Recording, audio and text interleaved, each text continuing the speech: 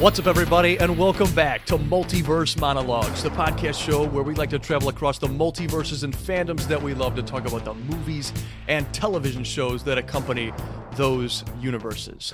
Welcome back to the Star Wars movie marathon.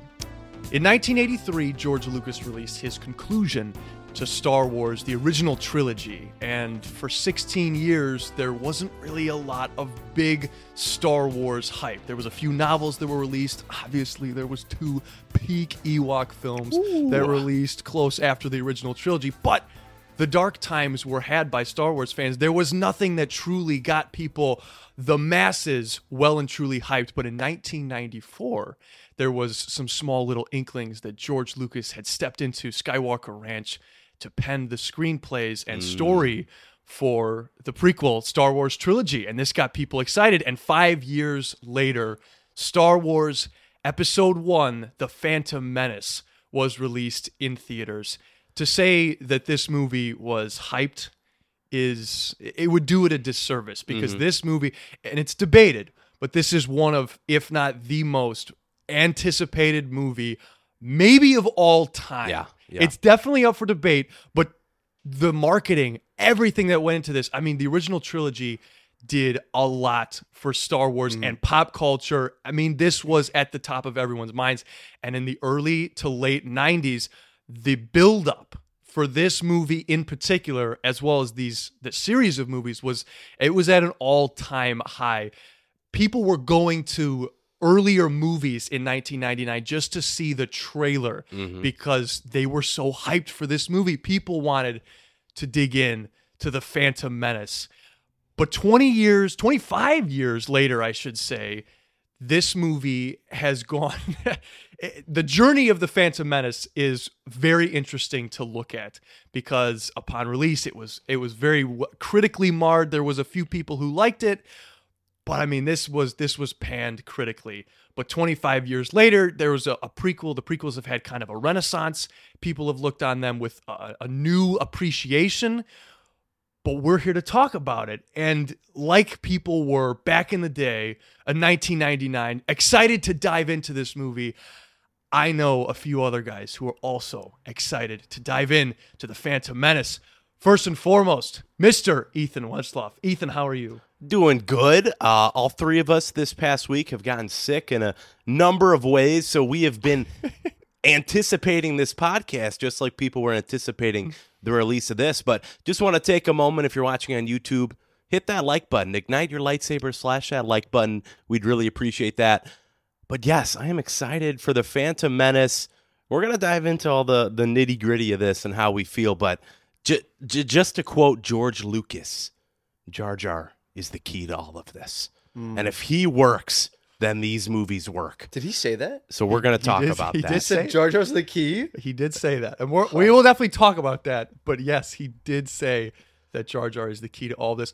I know someone who is the key to everything in our lives. It's Mr. Micah Head. Micah, how are you? I am doing pretty well. You know, Ben, you got me thinking, what else came out around that time that was sci-fi, you know, where people getting hyped for Star Wars for a certain reason. And I wonder if Matrix, having its release just 2 months prior, really hyped up everyone for, all right, let's jump. I mean, if we could be hyped for the Matrix, this out of nowhere franchise, then we could be hyped for Star Wars, right? And then once it came out, everyone's like, wow, now there are 2 of them. Now, the prequel quotes have started. Now there are 2 of them. So even the Matrix, have you guys seen the Matrix? Yeah, I have. I did not know that I'd like to rewatch it though. 2 months before the Phantom Menace. I don't think that would have it didn't. It did, because what this did. I mean, dude, I've talked but you know to what? many I think people. It may have set the tone for the involvement from the audience going into this, because what other movies do you think of where people dressed up going to it? You think of, all right, people dressed up for Harry Potter, right? People dressed up for Star Wars, and people dressed up for Matrix, man. They showed up. Did they really? Oh, yeah. Huh. I remember seeing lots of videos of people, you know, walking down with their big old camcorders, and they're like, all right, what are you here to watch? And it's this nerd with their big old trench coat. They got their shades and I'm here to see the Matrix, and he's like this sweaty dude. Huh. Yeah, I mean that's just what I think. So that had some hype to it as well. Oh yeah. Oh yeah. Okay. Well, I mean, this one, you talk about dressing up, watching videos of people dressing up. There's a video I remember seeing of a whole theater. Someone walked in, they panned to the audience, and almost like half the audience is in Jedi robes. Everyone's got lightsabers. Theaters were giving away cheap plastic ones for fans of the opening night premieres. I mean, oh man, it's an understatement. Like I said, I saw a video of a guy. He got his ticket and he fell on the ground and started crying like the movie theater was his altar. It was insane. Yeah. I've got I don't know if we want to get into this now, but I interviewed my uncle for this. Really? Yeah. I was like, all right, well, who in my family would have fond memories of Phantom Menace, and all the prequel trilogy? So I was like, all right, well, my uncle. He was around that age, so I interviewed him, and he was 10 when this came out. Okay. So it's like, imagine ripe age. Imagine watching a movie like this when you're 10 in theaters when it's coming out, and he very vividly remembers all these people dressing up, everyone wearing their Jedi garbs, and they have their lightsabers, and he remembers them cheering and booing as things happened, and and you know, when lightsabers were flinging on stage, on the screen, everyone was getting up and having their lightsaber battles up and down the stairs and in front, and sounds obnoxious. Yeah, like it does. That. You think No Way Home was obnoxious? No. This was, and yeah, he remembers he was one of the people that was dragged to the theater to watch the trailer for that random movie. Yeah, that's so that cool. came out. Like there was a few of them. Some random movies that were like everyone knew that. Oh yeah, the Phantom Menace trailer was gonna play before this movie, and they played it, and everyone was freaking out, and people left after the trailer because that's all they came to see. Yep. And my uncle remembers Darth Maul being revealed, but only one side of the lightsaber was pulled out for it. No, it was two. Was it two? It was two. Oh, okay. He remembers only one, but well, I mean the reveal. It was because of that trailer and specifically the double sabers for Maul that got people so excited. I mean, it's another Star Wars movie. I heard the Comic-Con one had the double blade, but as far as I remember it, the theatrical one only had one side. So it was a Comic-Con exclusive is what I heard. I think you're wrong. Yeah, probably. Yeah. I have always heard that it was double sabers, but obviously I wasn't there for None of us were alive for that. So I don't know. We don't know. The legend. The legend that we will never. Yeah, and we're not going to Google it because that would be too easy. Yeah. It would be. We'd rather have the... if you know the answer, though, type it down in the comments below. I'm almost certain, though, that it's doubles in the trailer. That was one of the main selling points. They were like, did you see that guy in the trailer? He had lightsabers coming out of both sides of the stick. Oh, and my when it gosh. happened in the movie, oh man, everyone went ballistic. Yeah. Like, it's crazy. So fun to interview my uncle. You guys should definitely. It's like listening to an old grandpa talk about his war stories, man. So, like they're people have their Star Wars stories. Did he like it though? When he loves Phantom Menace. Really? Out of the prequel trilogy, he holds the prequel trilogy the highest in his opinion because those are the ones he grew up with. I mean, those are the ones he saw in theaters first. And he thinks that 3 is the best, followed closely by 1. Okay. All right. Well, I want to know and that's what I am interested to see. Yeah. It's just going to be really interesting. So without further ado, ladies and gentlemen, let's hit the hyperdrive and head over to the Star Wars galaxy.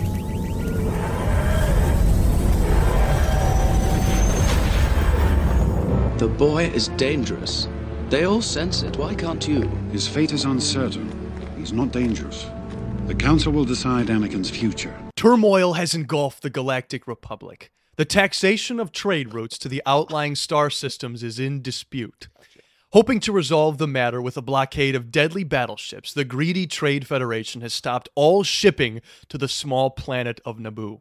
While the Congress of Republic endlessly debates this alarming chain of events, the Supreme Chancellor has secretly dispatched 2 Jedi Knights, the guardians of peace and justice in the galaxy, to settle the conflict. That is your opening crawl for Star Wars Episode 1, The Phantom Menace. Like I said up front, guys, we are 25 years removed from this movie. This movie is actually coming back to theaters I'm May. pumped. I am pumped. I cannot wait to see this movie. I thought about, just kind of watching some recap. Obviously, I'm not going to do that for this review. I always sit down and watch all the movies, but I was like, man, we got this now. And then in a couple months, we're going to go to theaters to see The Phantom Menace for the first time. I've never seen it in theaters. But we talked about a bunch of people who did. I have certainly, there's a guy at Menards where I used to work, and he was like, this was the greatest thing since sliced bread. I mean, he also liked The Phantom Menace. But How old was he when it came out? he was 20, Interesting. mid-20s, I think he is what he said. Because he grew up with the originals. Yeah. So you remember that social studies teacher I was talking about in middle school? He was one of the episode 1 dismissers. He was like, Didn't trash. like it. Yeah. Nope. I went out of the theater and I looked at all my friends and we were like, no, that You- wasn't good. Yeah. Huh. And that's so weird to me. Because how could you throw away this entire movie? Well, to say that it is, I mean, it's a mixed bag. Yeah. To say that Yeah, it's a for mixed sure, bag but- is like, but when it was released, you have to attribute some of this to the movie being overhyped. Mhm. It just is. And it's a Star Wars movie that there hasn't been one in 16 years, and now it's out. And 20th Century Fox and Lucasfilm did an insane job with the marketing for this. I mean, it was everywhere. And it's one of those things where, because we felt this when The Force Awakens came out, and especially when The Last Jedi came out, you had never left a Star Wars movie and been like, man, Star Wars stinks. But because you had your 3 original trilogy movies, and then you had this. Star Wars has always been good. So you're like, okay, it's a different kind of good, maybe. But then you take it home and you think about it more, and you're like, oh, I think maybe I didn't like that. But because the ceiling is so high, it's like, all right, when Dark Knight Rises comes out, or any movie that comes out in the MCU after Endgame, you're not gonna hit that ceiling. And I feel the same way with the prequel trilogy. Is how are you gonna meet what the original trilogy was? It's just gonna be so different. And that's why I don't envy the experience of someone who grew up with the original trilogy and then got hyped, because I can see myself, if this came out today and this was another Star Wars movie that came out today, this is definitely watch this as you grow up, watch all the cool scenes, and then once you have your appreciation for it, then you see the broad strokes and the genius of the writing. And I will defend No, that. you won't. But and here's the I thing. would too. We're And not here's the gonna thing. do that. No. And here's the thing, because it is still mixed. There are still people who do not like this film, who say that this is still a bad Star Wars movie. I do not fall into that camp. But I want to know, because so many people have said so much on this film. The Plinkett reviews are, the Red Letter Media reviews, they have to be mentioned here because they've done a great job. I mean, and a lot of people have said a lot of what they have to say, that any topic that we bring up has already been talked about. So what I want to know is what you guys think, though. Because, I mean, we reviewed 57 Marvel movies. We reviewed the first original trilogy, but this is a Star Wars film, but it's not a universally loved Star Wars film. We haven't got there yet. So I'm really interested to hear what you guys have to say and what stances we will be taking on this film. And I want to start with Mr. Wentzloff. 25 years removed, you just saw this movie. So this is one of the movies I did not grow up watching. Really? My relationship with this was exclusively through Lego Star Wars: The Complete Saga. I'd played through all the prequel trilogy, and I never really fell in love with these. And that's because my dad never showed me these. And I was talking to my dad this week, like, why didn't we watch these? And my dad said that he didn't even watch them in theaters because at that time he had just, within that time span, he had just married my mom. And I guess he was still a closeted Star Wars nerd. Oh, man. He didn't go to the theaters to see the prequel trilogy. So the love for the prequels wasn't thrown onto me because I'm sure, yeah, there are a lot of really cool elements that even when I did see this, I think I was around 10. So I still was super young when I saw this. So a lot of the childhood elements still, sink into me. The pod race is great. The Duel of the Fates is great. There are some really fun elements in it. But when I watch it now, it's so hard to watch with those fresh eyes where, okay, how am I going to attack this from a Star Wars perspective? And I have never hated this movie, but I've also never loved this movie. And I think that reigns true on this rewatch. I don't hate this movie. I don't love this movie. I think there was just enough in this movie where when I left it, I was like, okay, I'm glad I watched that. So to me, it's very mixed. There are a lot of mixed elements, and I think it aged pretty bad. But I think, and with all these prequel movies, we're going to talk about the animation. We're going to talk about the Clone Wars. I think what the Clone Wars added to this world that is the prequels is huge, and you can't Without a doubt. You can't understate it. So I don't know. There's going to be a lot of different elements falling into this, but how do I like this? I think it's fine. It doesn't come close to the original trilogy, but I think there's fun to be had, and I'm super excited to talk about what I like and what I don't like in this. And you're like, I would say that is a natural reaction. That's honestly where you should be as just a movie, as a lover of film, as someone, because even I think that there are issues. This movie has issues, and we're going to talk about them. But this is nowhere near a perfect film. But like that's totally understandable. Like there's a lot in this movie. It's not your original trilogy films. But fine. That's where Ethan's at. Fine. I think it'll be really fun to talk about. Yeah. Micah. I think that let me introduce myself to the Phantom Menace. So I grew up on these movies. These were probably Phantom Menace is the one that I've seen the most. Absolutely nothing surprised me in this movie. Nothing was like, oh yeah, I forgot that happened, or oh, that was a line that I didn't know was in there, or growing up, I just naturally became accustomed to what Phantom Menace is. I've accepted that this is what it is. And I've come to appreciate. I've always kind of appreciated the visuals, the grandiose of the scope of this movie it's impressive. The way that George Lucas wanted to flesh out his universe in such an experimental way, because this is very different from the original trilogy. And I think that if he didn't broaden the scope with this movie, when would he have done it? Well, if he stuck to his basics for this one, then people would have been like, oh, it would have been... they did it with Force Awakens. It would have been Force Awakens. It would have been Force Awakens. That's what they did. I think that Phantom Menace has so much of the basis for what we see in future Star Wars properties, like Clone Wars. We wouldn't have had Clone Wars without this. We wouldn't have had the rest of the prequel trilogy without this. We wouldn't have had so many important elements if not for the weird politics that George Lucas puts in the Phantom Menace, and for how much flack he gets for having politics in it.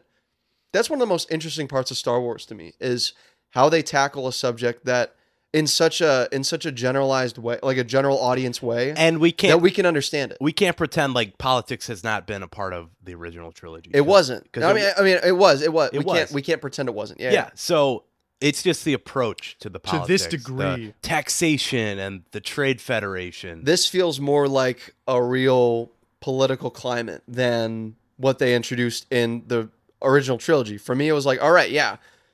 They're talking about it. But here we're like in the courtroom. We're in the room where it happens, where, we'll see in episode 3. This is the fall of the Republic. Literally the established order in the galaxy. Yeah, and that's the coolest element of the prequel trilogy that a lot of people just dismiss because it's not Star Wars. It's not, oh, that's not what Star Wars should be. I love this story. I love how it unfolds, and seeing the beginnings of this, seeing how Palpatine manipulates from the ground floor in this movie is so cool to me. How he starts as just an ambassador, right? Senator. Senator Palpatine. He's just like, all right, let's pull in Amidala from Naboo. Because of this war that's going on, let's put her in the courtroom. Let's make her... let's push this vote of no confidence in my favor, and I will sneak in, and that's how I'll gain control. That's super cool to me. That is that makes the whole movie worth it. And it's very subtle. And people just dismiss the whole movie because of it. Because of this. Because and that's the thing, because it's not the original trilogy. Yeah. But I don't know if I fault people for that though. Mm-hmm. Because I think the expectation wasn't, once you get to clones and Sith, then it's okay, I kind of know what I'm getting myself into. But people didn't. People only had the original trilogy to set them You don't in. know what prequel looks like. Exactly. But I love that he took a unique out there standpoint. Mm-hmm. This isn't your close hero's journey, your close personal hero's journey. This is much broader. This is a much broader story. We're not just focusing on Luke. And we weren't always but he is the central character in those movies. Anakin is the central character here, but so much more is at play here. The rebellion, you don't really focus on the rebellion like you do the Council, the Republic, the whole war here. And it's a different story structure. It is, and it does take some getting used to. But I, like you, Micah, also agree that the story of the 6 films in general, that what this does for those original trilogy films is, I mean, it makes, like we talked about, it makes watching Return of the Jedi that much more emotional, because you go from this broad standpoint, and Return of the Jedi is the most broad, I think, that you get with those first 3 films. But because it's so broad, because you're attacking things on such a broad scale, like the Emperor's now involved, that's huge. That it makes these movies like that much better because of it. Yeah, I feel like the original trilogy is focused but vague. Like it's just like, oh yeah, we have the Clone Wars. They're out there. Like, yeah, but they don't delve into it. They say, all right, and then there's this thing, but they mention the rebellion in the Senate. Yeah, but it's just mentioned. They mention all these things. There's like, the Senate will not approve of this decision. We don't see the Senate at all. And this is where we have the broadness, but the specifics of each of these little things. And that's what I love about this movie. It is the longest movie we've had in our Star Wars runtime so far, at 2 hours and 16 minutes. You mean it wasn't longer? Or the Ewok films weren't longer? You may have thought that it was long based on those, but unfortunately, no. The Ewok film certainly felt longer. Yeah. Hey, this feels long too. I'll say that. It does feel long, but I feel like it's not long in a boring way to me. It's long as in like this is a lot. The only movie that I felt for me, the I know for runtime- you. Yeah. No, the only movie that I feel the runtime for in Star Wars for me personally is The Last Jedi. Every other movie kind of I just feel like my time is wasted in The Last Jedi because of the. We'll get to it. We'll get to it. We'll get to it. But we'll see if it holds up on this watch. No, But that's what I like to compare in this watch too. Since we're getting into the prequel trilogy, that's what I'm excited for. Is comparing. All right, is the prequel trilogy really as bad as the sequel trilogy, as people say? And we have to talk about how this is George Lucas's first time at directorial helm. Written and directed. He wrote and directed this one. First time he did that since the OG. A New Hope, yep. It's so, because George Lucas has always been that guy who, when the ceiling's there, he's going to hit that ceiling. Yes. And that's why he waited for this movie. Far in a few places. He waited for this movie, and I think the quote is he was watching Jurassic Park. That's right. And said, "Hey, I should go back to Star Wars." He's like, I'm ready for kids. I mean, the sequel. So this is his first time back, and he's going to hit that ceiling. So now that he has all of this computer CGI world at his fingertips, he uses it. It's wizard. It's George Lucas not held back. Yeah, and that's another thing we could talk about is the CG. It's like a 7 out of 10, but there's so much of it that it makes it, for this time, pretty good. No, that's what I'd say. I'd say the only thing that's really so iffy for like modern take is the texture of it and the like tracking. But overall, because there's just so much CG, it's impressive still. But you also have to acknowledge how many models were built. Oh yeah, for this movie, how many practical models? Like, you have a lot of CGI, the most that's ever been used. And the sets, man. It's all there, man. You get a mix. This is like, with the rest of the prequels, he doesn't go this model and puppet heavy. No, he definitely doesn't. There's or more set CG. heavy. Oh yeah. And we'll talk about it as we progress, but even in this one, I think I wrote one of my early notes was something about this movie gave me a headache looking at it. It seemed very blurry. It's so much, and especially now that they've upgraded the quality and we have bigger TVs now at home. Watching this, I think all three of us, or me and you, watched on Disney Plus. Disney Plus, unfortunately. I watched the 4K. You watched your 4K, but to me, something about it hurts my head, and it's hard for me to look at. Yeah, I think one of the worst scenes for me is so Qui-Gon is talking to Obi-Wan. It's a dark background. I don't know where it was. It might be when he's talking about midichlorians or something, but it's so he's on a green screen or a blue screen or whatever, and the hair is just all it looks like it's phasing in and out. It's just the wig.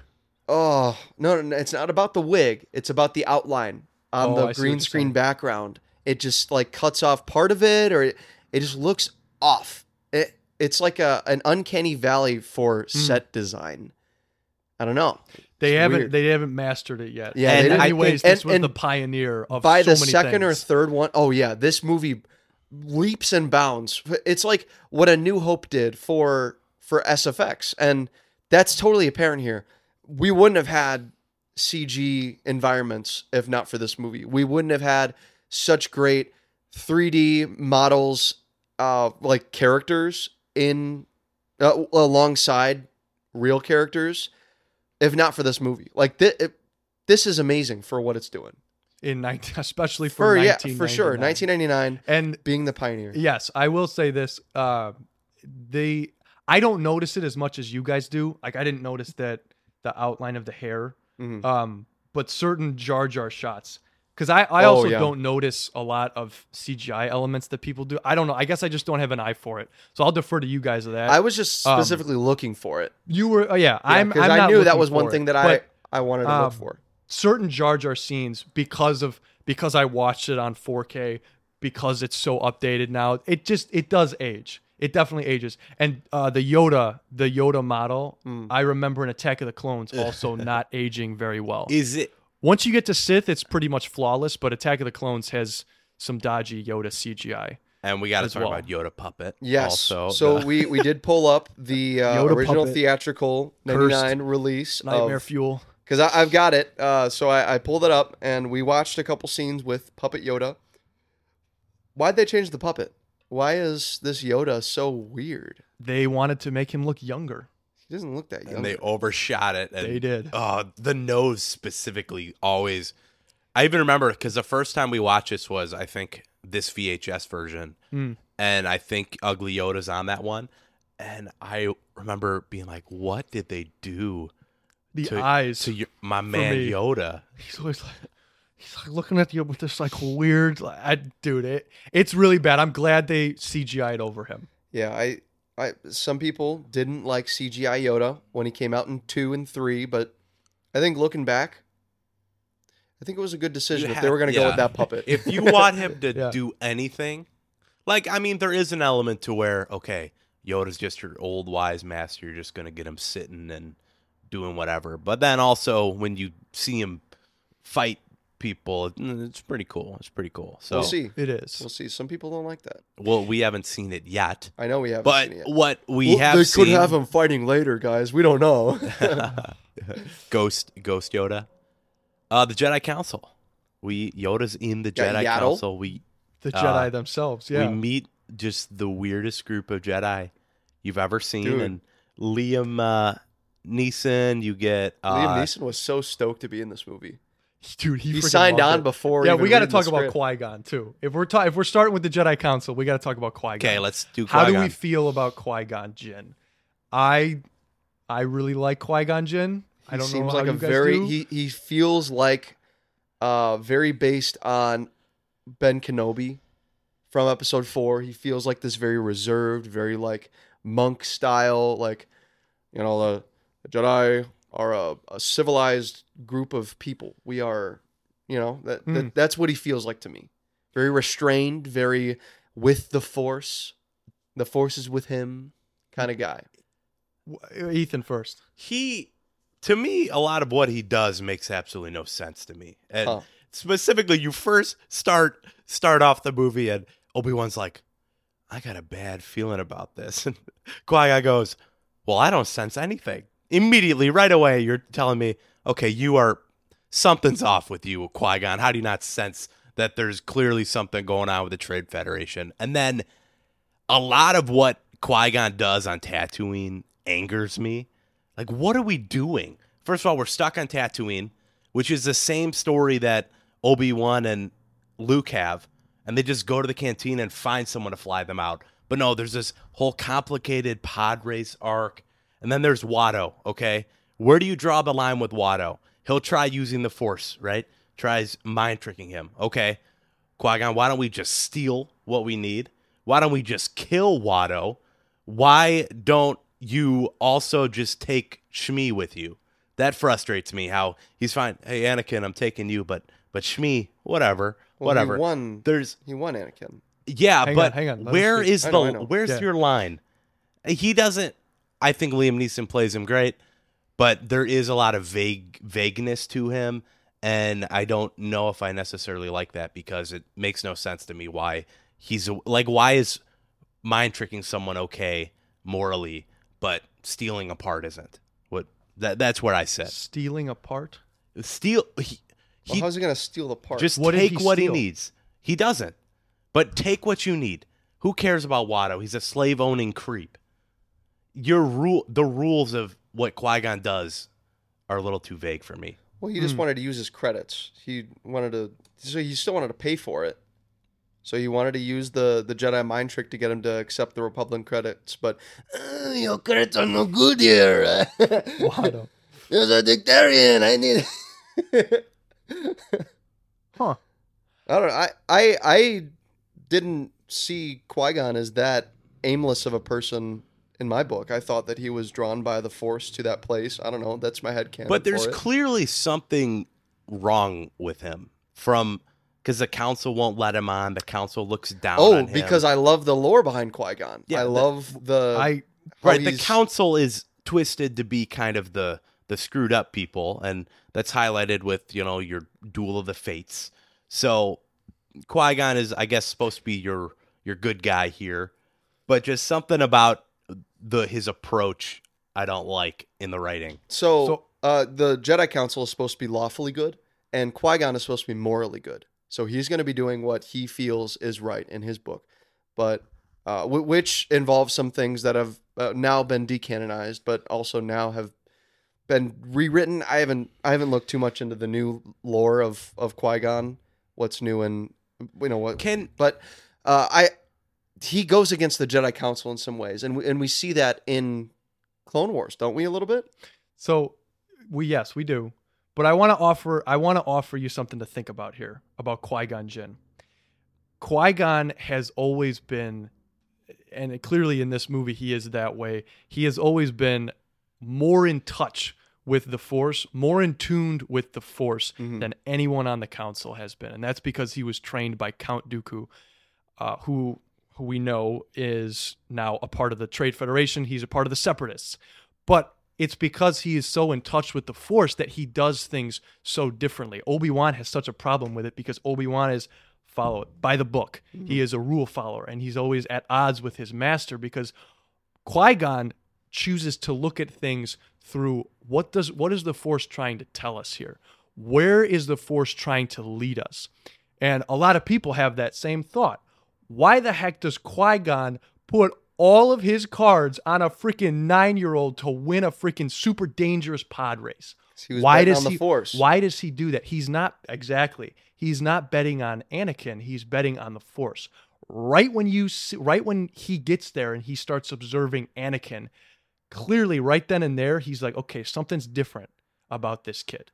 And his mother, Anakin's mother, also says he's different. He has these abilities. He has no father. Which is also a point of contention. He starts to realize that there is something more to this child than meets the eye. So let me let the Force play out.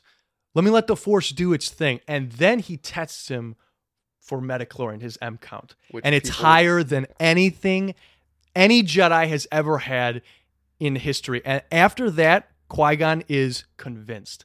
He says, okay, you know what? The Force has let us hear it. Clearly, this is the chosen one. Clearly, this is here. So, you know what? I'm going to do everything in my, I'm going to let it play out, you know? He even frees Anakin Skywalker. He knows that if Shmi comes with, that there's no way that Anakin or the Jedi will ever accept Anakin. But he knows if he can get Anakin, then it's fine. So he secures it his way. Anakin ends up winning, right as Qui-Gon foretold. But it's because Qui-Gon is so in touch with the Force that enables this whole plot to play out the way it does. That may be a different way to look at it than just his actions make no sense. Yeah. It's because he's so in touch with the Force. Okay. That's how I look at it. I pass it. I'll let it happen just because it's kind of a lot of the same reasoning for Lost and a lot of character choices there. Well, in service of the island. We trust the island. So I guess in this case, Ben, where you're coming from, I'll let it work. And I think it's shown a lot in this movie too. It's not like you can definitely, oh yeah, like that. Those are his motives, and it's all contained in this movie. A lot of people will say, oh yeah, the prequels only make sense now because the expanded media. But like, I feel like there are some expanded Star Wars that help to enhance the original trilogy that you got to see for the first time, and like Coruscant was huge. In expanded media, and now you see it for the first time in episode 1, and that was a huge thing. And yeah, I mean, this is just an example of, I think Qui-Gon Jinn is very justified in his motives. He's very, I don't know. I just like how he's in tune with the Force, like what Ben said. But I couldn't have worded it better myself. But you're not wrong in thinking that though, because if you don't spend time looking at this, yeah, if you're just an idiot, then you. Well, there is a lot more to it because he's telling a story in such a broad stroke. Like you have to be a nerd like me and read in order to get so much appreciation from that. And you're going to hear a lot from me about these 3 movies, but I will say a lot of it is enhanced because of books, because of television, because of media that ties into this. A piece of media that ties into this that is just fantastic is a novel by James Luceno called Darth Plagueis. What that book does for this film in particular is insane. I would highly recommend it if you're into books and into Star Wars. But we're not judging that. We're judging this for what it is. So you talk about the book and the introductions, and we get really 3 huge introductions to the Star Wars mythos and the Star Wars lore that stand out to me. We get 1, Metachlorians. We get 2, the prophecy of the chosen one that we've never heard of. And then we get 3, the rule of 2. Always 2 there are. A master and an apprentice. How, obviously, these are baked into the lore now, but just kind of throwing these in there to me is a little, okay, there was no talk at all of Anakin being the chosen one in any kind of way during that original trilogy. There wouldn't be. But I kind of hate the chosen one. Really? I hate that because to me it takes away what Luke is and the importance of Luke and how it. Okay. Because all right, this is the guy who's going to bring balance to the Force. Okay, so doesn't retroactively you introducing this prophecy of the chosen one destroy the rule of 2 you've also just introduced? What is that, Ben?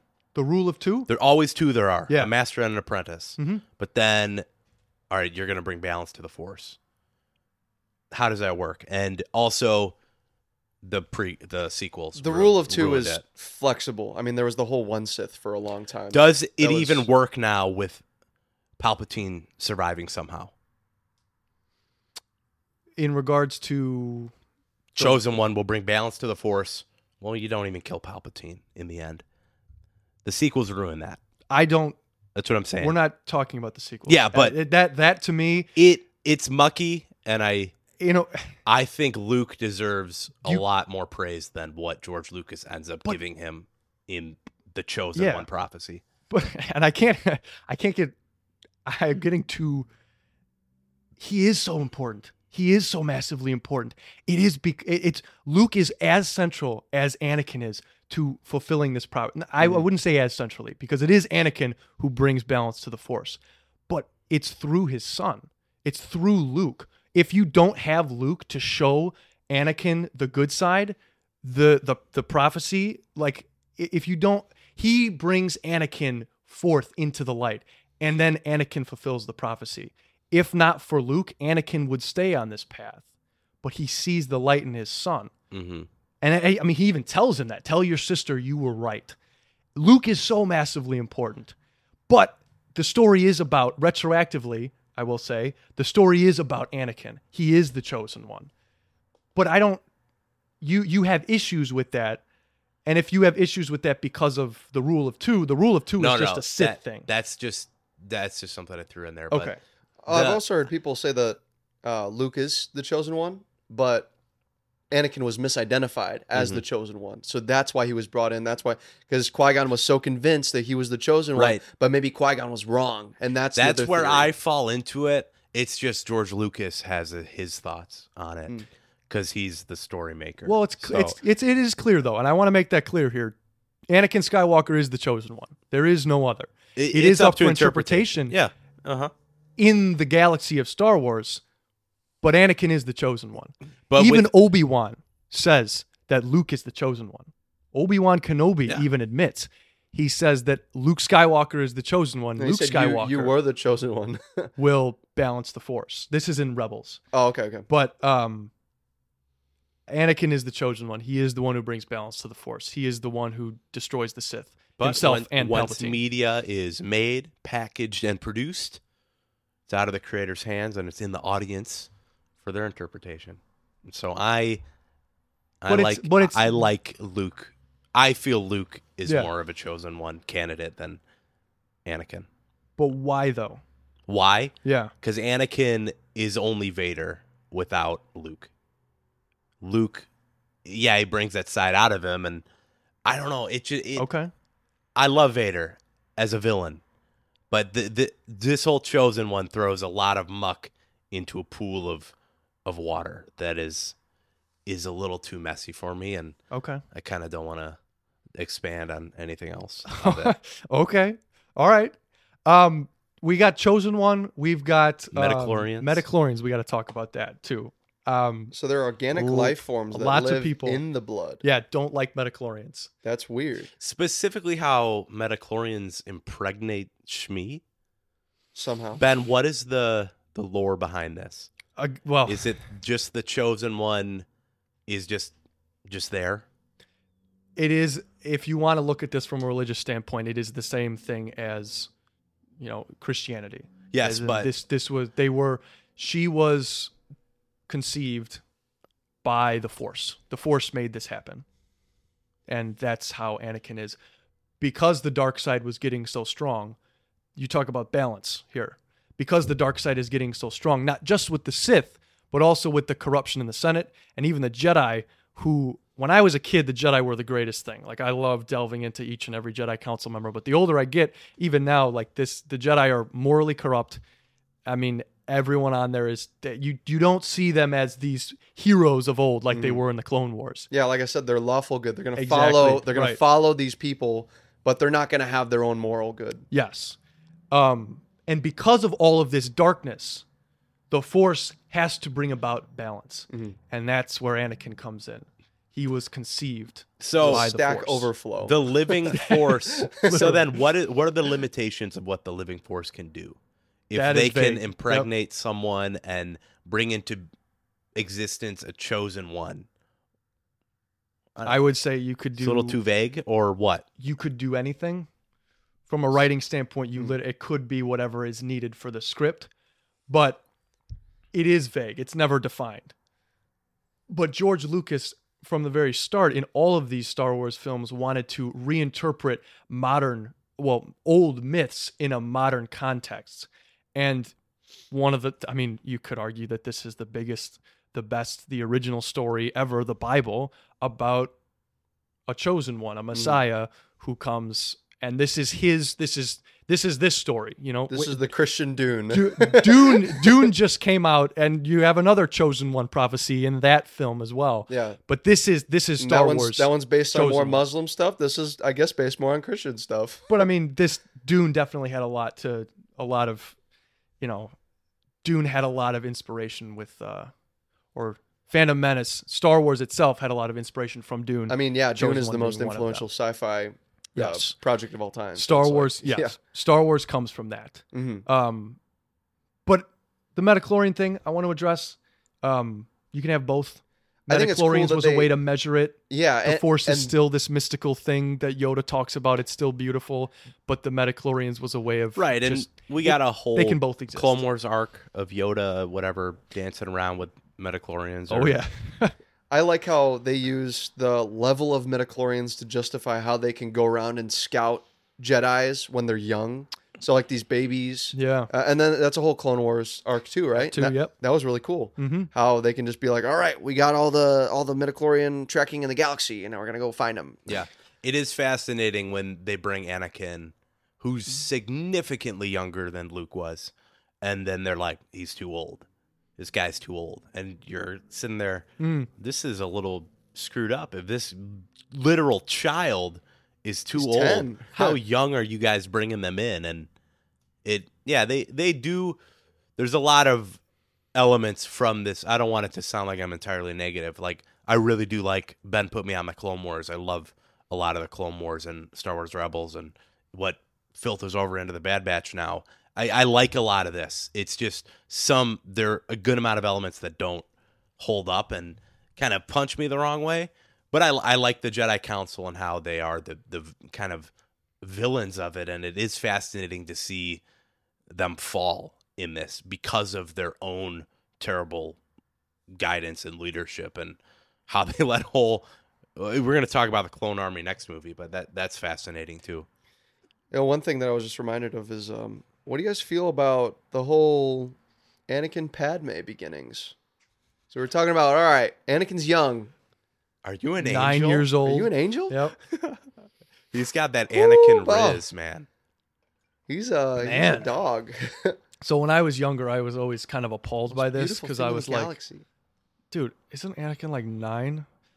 That would be like, She's 14 and I in this movie. you don't feel that. You know, you don't feel that she's 14 because I don't know how old 18. she was 18. She was Yeah, 18. she looks 18. She was legal. She doesn't.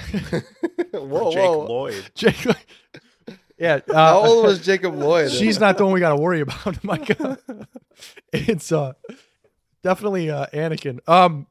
He was 10. He was 10. So here we got to talk about Jar Jar too. We got to talk about Jar I'm Jar. at best. I'm at we'll best. we'll have plenty of time to talk about Anakin, Padme, and in 2 and 3. So But yes, you were right. I just wanted to the bring it- the beginnings. Of everyone that knows is it's just- it's a little weird. It is. But yeah, I love the whole thing. What Padme's just disguised as a handmaiden or a servant, and the fake queen, who is the fake queen played by Keira Knightley. Mhm. Yeah. So she's like, Padme, go clean up that droid. It's like, okay, wow. Oh, you know they had a good you're laugh about that really, later. You're really taking advantage of her being, undercover. Oh, you Wha- know. So why is she disguised, Ben? Why is As a she disguised? decoy. Protection, decoys. you mean Yeah. you see it in episode People- 3? So People do it all the time in all the time. I think it's episode 2. I do it all the time. real Yeah. life. Is it episode 2 or 3 where I'm actually a decoy right now. where the ship What? gets bombed? 2. 2. 2? Oh, okay. Well, you It's see it the in 2. beginning- It's the Why? beginning of 2. Why Oh. they have her as a decoy? That's fair. I I think that Keira Knightley does the Naboo accent better than. the Naboo accent being Senator Palpatine. I'm troubled by our planet's situation. I was like, I would like to I need- propose a vote of no confidence. I have very much defended this movie, and my goal here is to my goal here is to challenge how we see the prequels. A lot of people have a lot of negative things, and I'm not trying to convince. I'm just trying to challenge how people see these movies. they challenged me for sure. I'm telling you right now, some of the dialogue in this film, I can't even defend, man. Yeah. The way the line delivery from The line debris. dude, I can't even deliver my lines right. Dude, Padme has some of the worst line delivery, and I'm trying because I always make excuses for Star Wars. It's like But her acting is some of the weakest, but her lines are some of the coolest. Seriously, Like, Jar some of Jar. her senator lines where she's like talking about how her planet is being, and she's like, "This is not my arena, Senator, but I should go back to mine." Right. But the Or way she whatever. delivers it, like Jar Jar comes up and he's like, "Oh, I'm just so worried about me some people." And she's like, I'm hoping they're all right. And Padme's like, "I hope so too." She's just like staring out into the, and there's like, What were her That might acting just roles? be like her princess like, what? duties. Like that might be Maybe. like part of why because she's not that straight toned when she's talking with Anakin. to me though, it doesn't matter. You need to have someone more lively. And Natalie Portman's a good actress too. So Yeah. like, and Keira Knightley.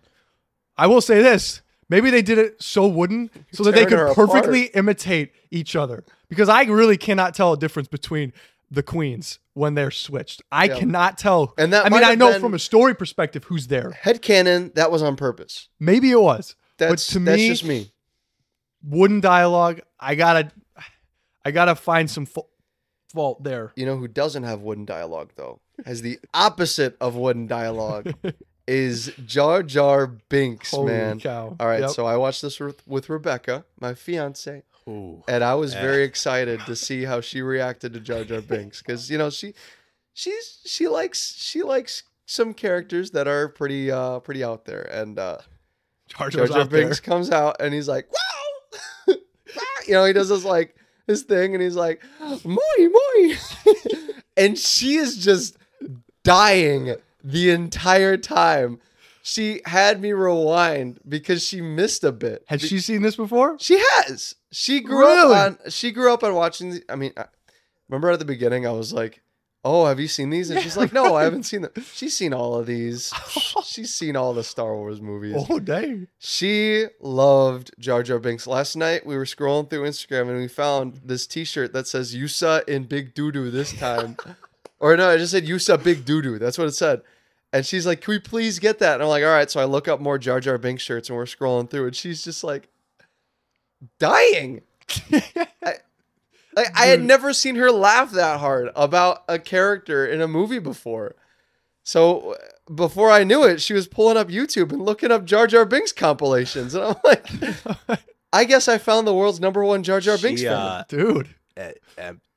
We were on our way to see Dune 2. She's like, he's And so clumsy. I mentioned Jar Jar because I'm like, Rebecca, Micah said you like Jar Jar. And then in the car, it's like 5 minutes straight. She could not stop laughing about Jar Jar. Like, I'm not kidding. I'm It's not like- over exaggerating. It- Wow. Like, I got uncomfortable with how long she was laughing about Jar Jar Binks. Dude. so clumsy.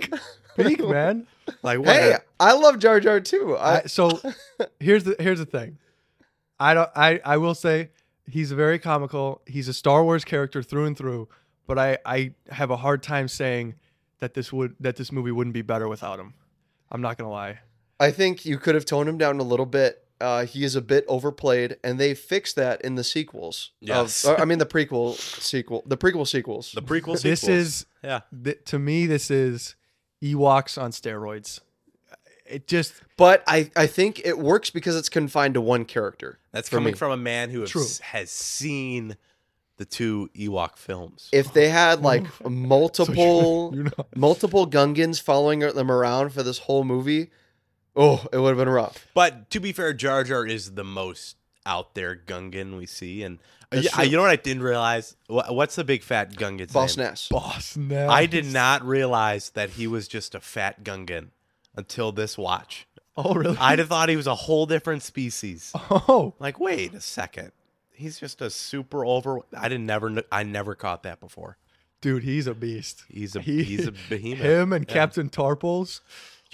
Oh, dude, that was nice. Man, I'm telling you, the gun gets in another upset. They make for great comedy. And as a kid, I ate it up. I laughed every time Jar Jar was on screen. But just as an older fan, it's like, okay, all right.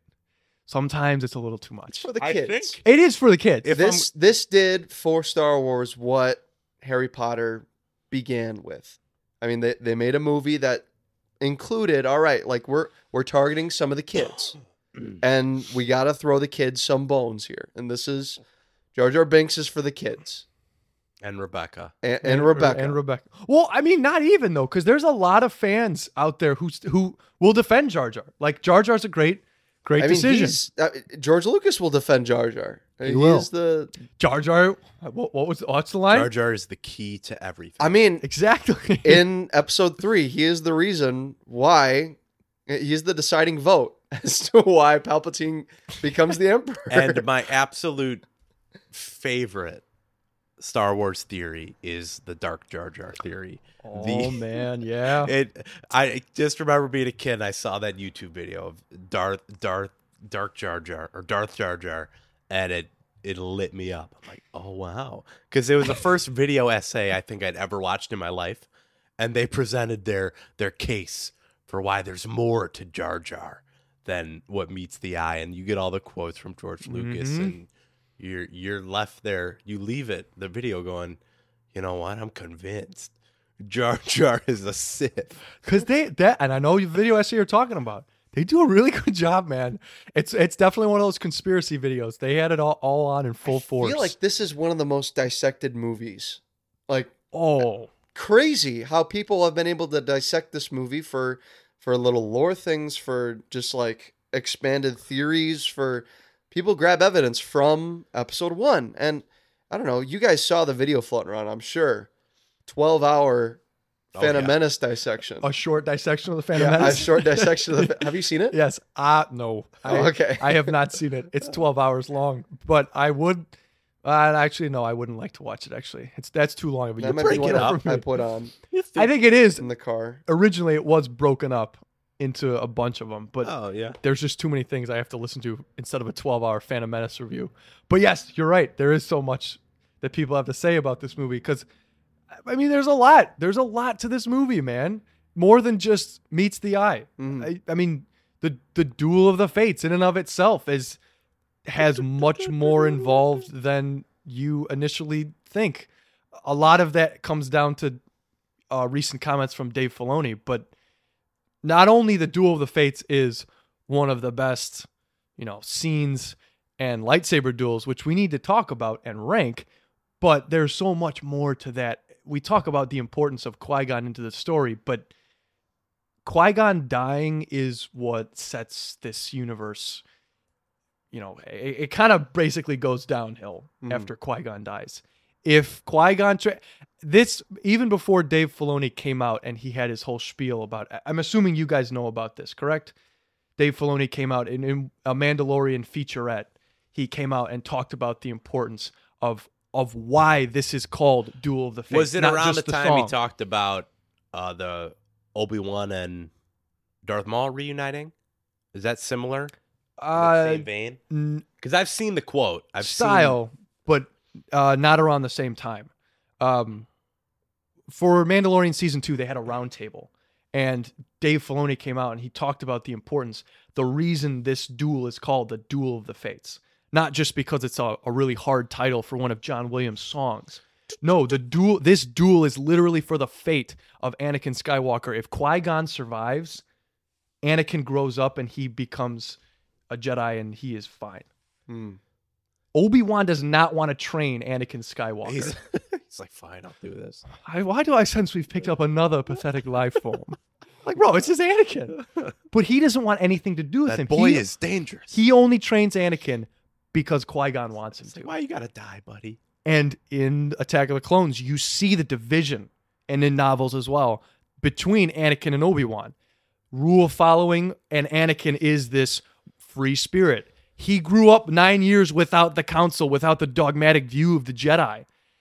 And so there's a lot more emotion tied to him. You need someone who's more in touch with their humanity, and there's no one more in touch with their humanity than Qui-Gon. And because Qui-Gon doesn't make it out of this, Anakin is literally left to deal with the personification of rule following and the dogmatic view of the Jedi in Obi-Wan.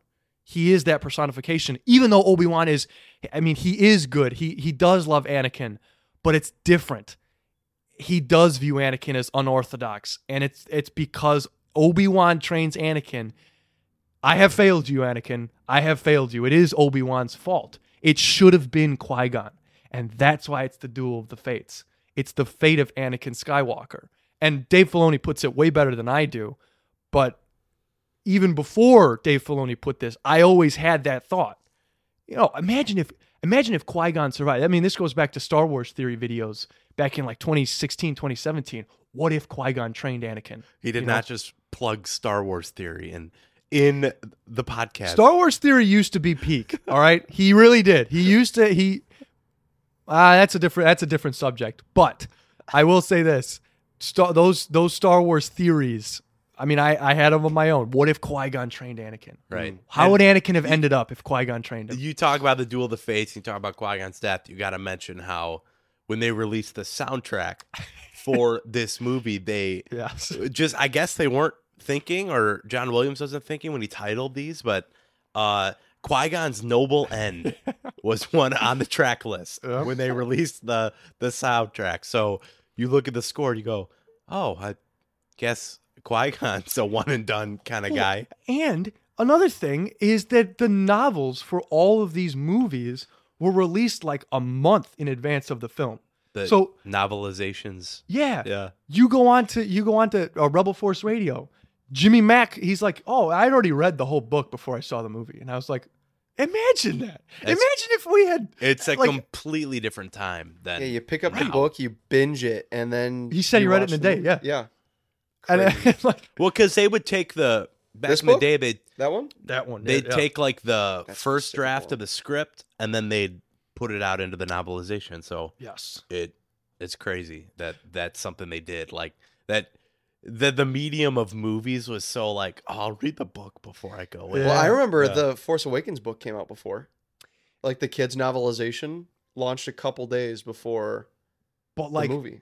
These were released specifically so you could read the book and then go see the movie. Huh. Like, it was just in that time, you know, Lord of the Rings. You know, you have these, not that was released before. I mean, it was released way before, but it was a thing. Oh man, is this based off of, is there a book I can read? So I can go into this more prepared. Like, dude, you talk about going into prepared movies, watching a few YouTube videos before you watch. I mean, let's read a full novel before I go and watch the movie. I have the story right in front of me. It's like about spoilers. In our early Marvel marathon days, I was like, I'm gonna read like so many comics for each movie we watch. Yes. And that died very quickly because it just was so hard to sustain. Especially every week. Yeah, weekly, that was hard. I had that same thought. And the first movie I did, and the only movie I did, was for Morbius. And after that, I just was like, oh man, you know what would be cool?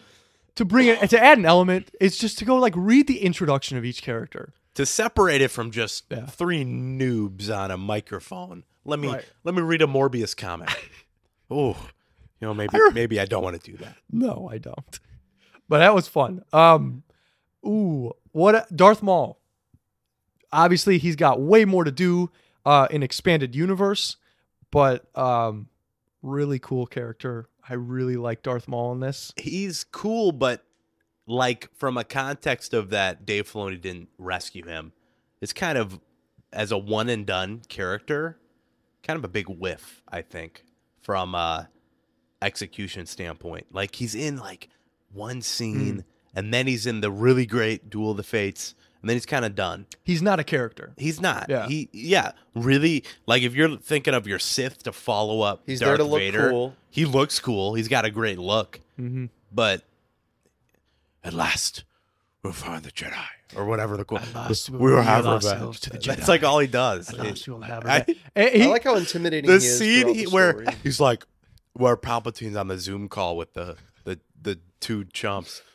He's like, well, my affront, and then like he emerges behind him. He folds his hands. Yeah, right. Made me laugh. His entrance did. Speaking of making me laugh, every line that the Nemoidians give, I burst out laughing. The way that they talk, man. And why did they send Jedi? No, there are two of them. They are still getting through. Dude, That was a cool scene though. Oh yeah, it was. Like the force theme. seeing the lightsabers used in a more just day-to-day aspect is Right. really cool. That is neat. Seeing what was it? Qui-Gon got something from and like lifted up his robe to put it into his pocket. You could see the lightsaber there, and that's when Anakin sees it for the first time and I saw your light sword. Laser sword. Laser Yeah, he calls sword, it a yeah. laser sword. Yeah, and that it's just cool that these lightsabers are there all the time. I mean, you don't see that as much in the original trilogy. Do we want to rank the lightsaber fight? All right. This is the duel of the The fates. Darth Maul Qui-Gon fight on Tatooine first. Where's that going? I guess we do have to rank that one first. Because that one was pretty sick. One blade, Darth Maul. Yeah, one. Not blade going to Darth reveal Maul. everything Yep, right yep. now. Oh, my uncle also wanted to add that. Do we have a list? No, I don't have a list. Okay. I wasn't keeping Oh track. shoot, we gotta. My uncle was also very hyped to see dismemberment for the first time besides just the one arm and head and whatever, and the just body parts here and there, but the droids just being dismantled with lightsabers was Right. very If you cool. need a thing for Jedis just to go berserko on, yeah, why not? Battle droids. Yeah, because you don't want want killing people. Yeah, it'd get way too gory if they're slicing up dudes. Yeah. Just limb and limbs falling Yeah. off. One thing I forgot to mention while Ben is still pulling that up is so we were talking about technical advancements that this movie made for the CG world, right? But this was also coming out in the same time as digital photography for digital video cameras. And only a couple shots were made on this movie that were digital, but this was the last Star Wars movie before Force Awakens that was shot on 35 millimeter film. And the first movie ever to be released on digital cinema projection. So George Lucas went out, kind of like how Christopher Nolan's going out and funding these IMAX projectors to be in IMAX theaters. George Lucas went out and funded a bunch of digital movie projectors to be installed in theaters across America and I think a couple in Europe so that people can see this in the way the director envisioned, which is really cool. That is cool. And it kind of sucks that movies like Titanic didn't get released digitally first, because those would have benefited heavily from being digital, because that was a movie that even wore out the tapes because they played them so much. I don't know if you guys knew that, but Titanic had such a long theatrical release Oh really? that the tapes wore out. And that was a long tape to replace. This was the biggest movie since Titanic. Yeah, to it come was. out. It didn't hit Titanic numbers. I mean, which- it hit some pretty close numbers. It was the first one to hit $1 billion in the box office in our Star Wars. But it also had a budget of 115, which was way larger than our original trilogy. yeah. It was originally only supposed to be 50 million. Well, if you combine Yeah, our whole ouch. original trilogy and the Ewok films, it doesn't even Oh, it doesn't even scratch the surface doesn't of even half. hit half of what the budget was for Phantom. Oh yeah, barely does. They were all around the same. Interesting. Yeah, the opening weekend it made 64 in America. 64 million. 64 million. And that's 1999 numbers, Yeah. man. Crazy. Wow. Made Just in- almost 9 times its budget. At $1 billion. I believe some of Billion. that box office has to do with the 3D re-release of Yes, Phantom which Menace. was huge. Yeah. I'm One of the kind biggest re-releases of all time. I do remember that, actually. I wish I was able to see that in theaters. The lightsaber fights, though. I Yes. wanted to go over this list right now because I thought this was how we ranked it so far, but I could be wrong. We have Noah versus Tarek from Ewok Number 1. Adventure. That's obviously number 1. We have that at 4. I believe there's only 4 so far. We have 4 Obi-Wan points. versus Vader at number 3 in A New Hope. Luke versus Vader in Empire, and then Luke versus Vader in Return of the Jedi. That's how I thought we ranked it, but I could be wrong, and it's, I guess, still up for interpretation. I think I put Empire first, but I'm But I fine think with, I'm Ethan fine and with I Return put being Return first, Right. at the highest. So which I'm totally fine with. okay, all right. So are we gonna rank with 2 lightsaber fights? Yes. we So we throw have 2 to. of these Okay. on. We have to. We're ranking every single one. All right. Okay. This one I would put at The Tatooine one, right? the Tatooine one. I would put at 3rd from the bottom.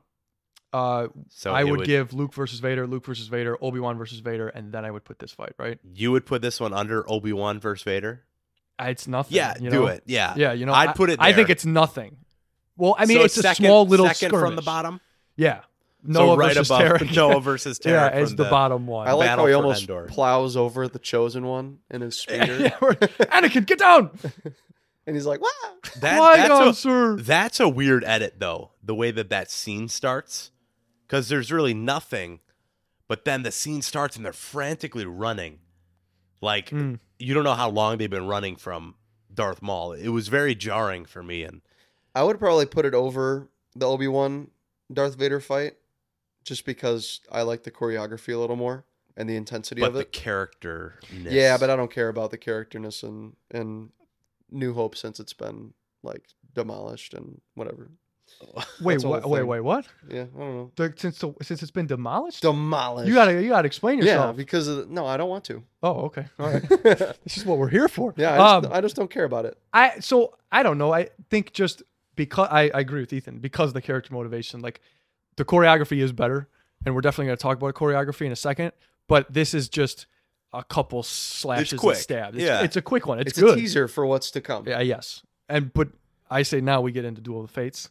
Yeah. The big ticket. What was Can't that one? deny freaking. The staple of this movie. Oh, without a doubt, 'Cause it's no the matter- most exciting point. No matter who you are, lover or hater of this movie, the Duel of the Fates is awesome. It is Legendary. epic. Okay. Yep. It is super cool. So how cool is it? How high do we? Because the visually, choreography, music, Yeah.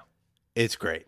It is awesome. Now, it's not. It doesn't hold the emotion that a Vader and Luke scene has, but spectacle and execution is, I don't know. It's really pleasant to look, and they get like a little, like there's a part where Qui-Gon just punches Darth Maul in the face with his hand. And he goes, Yeah, we've never seen that Yeah, before. right. That's cool. Like, yeah, you're fighting with swords, but you also have just kicks and punches in there. And I mean, every bit of choreography is just nothing we've ever seen before. I mean, Right, because you can talk about how they had the metal rods they used in the originals. You slap them like they do in these prequels. They'd Yeah. bend, they'd break. But these, like, you can. They put a lot into this, and you can tell. oh yeah, So- different lightsaber effects too. Each saber light up is different. Qui-Gon, Obi-Wan, and Maul all have a unique lightsaber light up sound effect. Ben Burt went all. I That's mean, cool. the whole team went all out for this movie. I mean, this was 5 years in the making from when George Lucas started penning the script. I mean, and they all knew about it at Lucasfilm. Man, that's the thing. It was a private company. Not to get too outside of the topic here, but it's a private company. So the only thing your whole movie studio is working on is this movie. Yeah. You know, you're not all focusing on so many other things, and that's what makes this fight as good as it does. For me, the combat is the king for me for these lightsaber Yes. battles, and Yes. the emotion of like, you know, the just them looking at each other and having these thoughts or saying a line to each other doesn't hold as much weight as good choreography, and I think if it's a lightsaber duel, yeah, this what are tops you it for looking me. for? I mean, Right. yeah, you can add to the emotion with if you have the emotion and the combat, sure, but like Return of the Jedi's finale is nothing compared to this, just combat wise and lightsaber battle heaviness of the.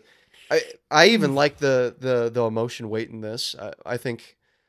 Sure, it's not as emotionally heavy as the Return of the Jedi one, but No. the combat makes up for it in leaps and bounds. Yeah, I don't know. I got to agree. I think it's the best, to be honest. best with we've you. seen I so think it's far. the best we've seen so far, to be honest. Yeah. My vote is number one. Like hands down for me. Yep. Hands go ahead. down. Number one. The Duel of It the hurts Fates. me. It hurts me because And I'm with you, But honestly. It's like It is. spitting on a classic movie, yeah, but man, The we're talking about I lightsaber think- duels, man. I The think force, when we get into the later half of the prequels, I think the choreography is more evident, whereas it takes me out of the duel and it feels like these are just two guys. there's an argument for that, and I rehearse can't wait this. to talk about it with Yeah. you. there But- definitely is. But I don't think that seeps into the Duel of the Fates. I think this is fully just really fun, and plus you get the dual lightsaber in full effect. Yeah. Get to see Ray Park utilize that and Oh, man. fight with that. It's cool. Ray Park, who famously played Toad in our in our Marvel movie marathon. That's The right. first time he's appeared on a marathon. Yep. Yeah. Yep. Also a little bit Is of that a one cameo. of two people that make the jump between marathons?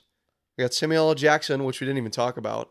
Yeah, we and didn't his talk kind about of little Windu. role in this. He just comes out of nowhere. I The hate Jedi you. don't have a big role in this one yet. Yeah. They just are here to say no, and then all right, fine, Yeah. And then Ray Park. and then Ray Park, right? Warwick Davis also makes cameo in this. Yes. This is not the last time we will see him or that specific character in this marathon. Oh man. Yeah, you're excused. Oh my goodness, Ethan. We could not forget. Can't forget. Thank you. Sorry, we did like 80% of this podcast without our stapled That's probably just why it was so good. props up there. Yeah. They were dragging us down. Yeah.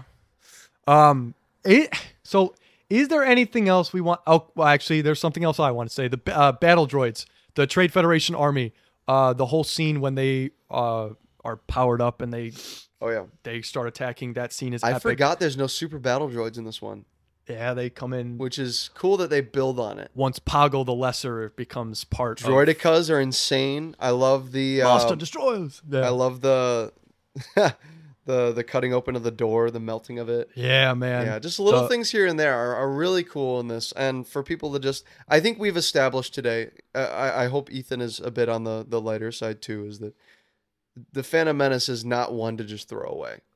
Like No. people hate this movie, people dog on it, but I don't think it deserves the hate. So- I mean, you can't throw it away when a toy like this releases, Oh. guys. Come on. Dude, come or on. the Jar Jar Binks suckers. Have you seen those? Where it opens up the mouth Oh, yeah. and then the sucker comes out and it's the tongue. Oh yeah. I've Yeah, definitely- no, I'm not eating one of That's those. pretty hype. You're not French kissing a Jar Jar I'm sucker. No, I'm not slurping a Jar Jar tongue sucker. They're gonna be vacuuming for a while. Do you think that'll pick it up? No, No, Well, it's we're good. yeah, Okay. All right. it's Sorry.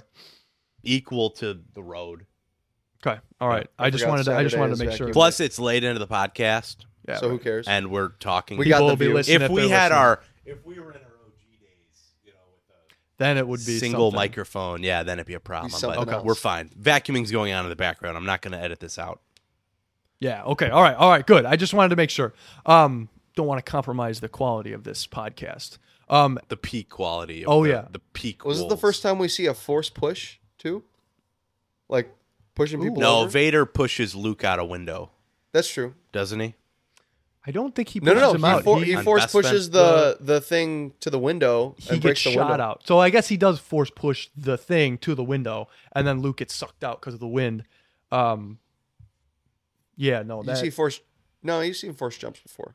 you don't see the force Try to think of dash. other ways that What? they, Yeah. they What? never bring force- back. What is force that? dash, Yeah. That's weird. which I'll was- show you guys after. But they improve it for the DVD release. I guess it's even worse for the theatrical. The Force Dash Yeah. was crazy. Yeah. I forgot that I was in this, or maybe I never even knew it was in it. But I watched it. I'm like, wait a second, they just have super speed.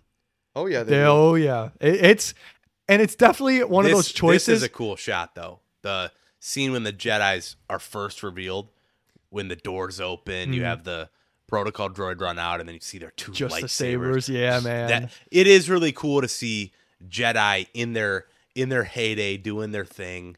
And that's what so Oh. attracted me. Like, or we've got it up on the screen right there. But as a kid, like this, so much of this was so epic because there was so many cool Jedi.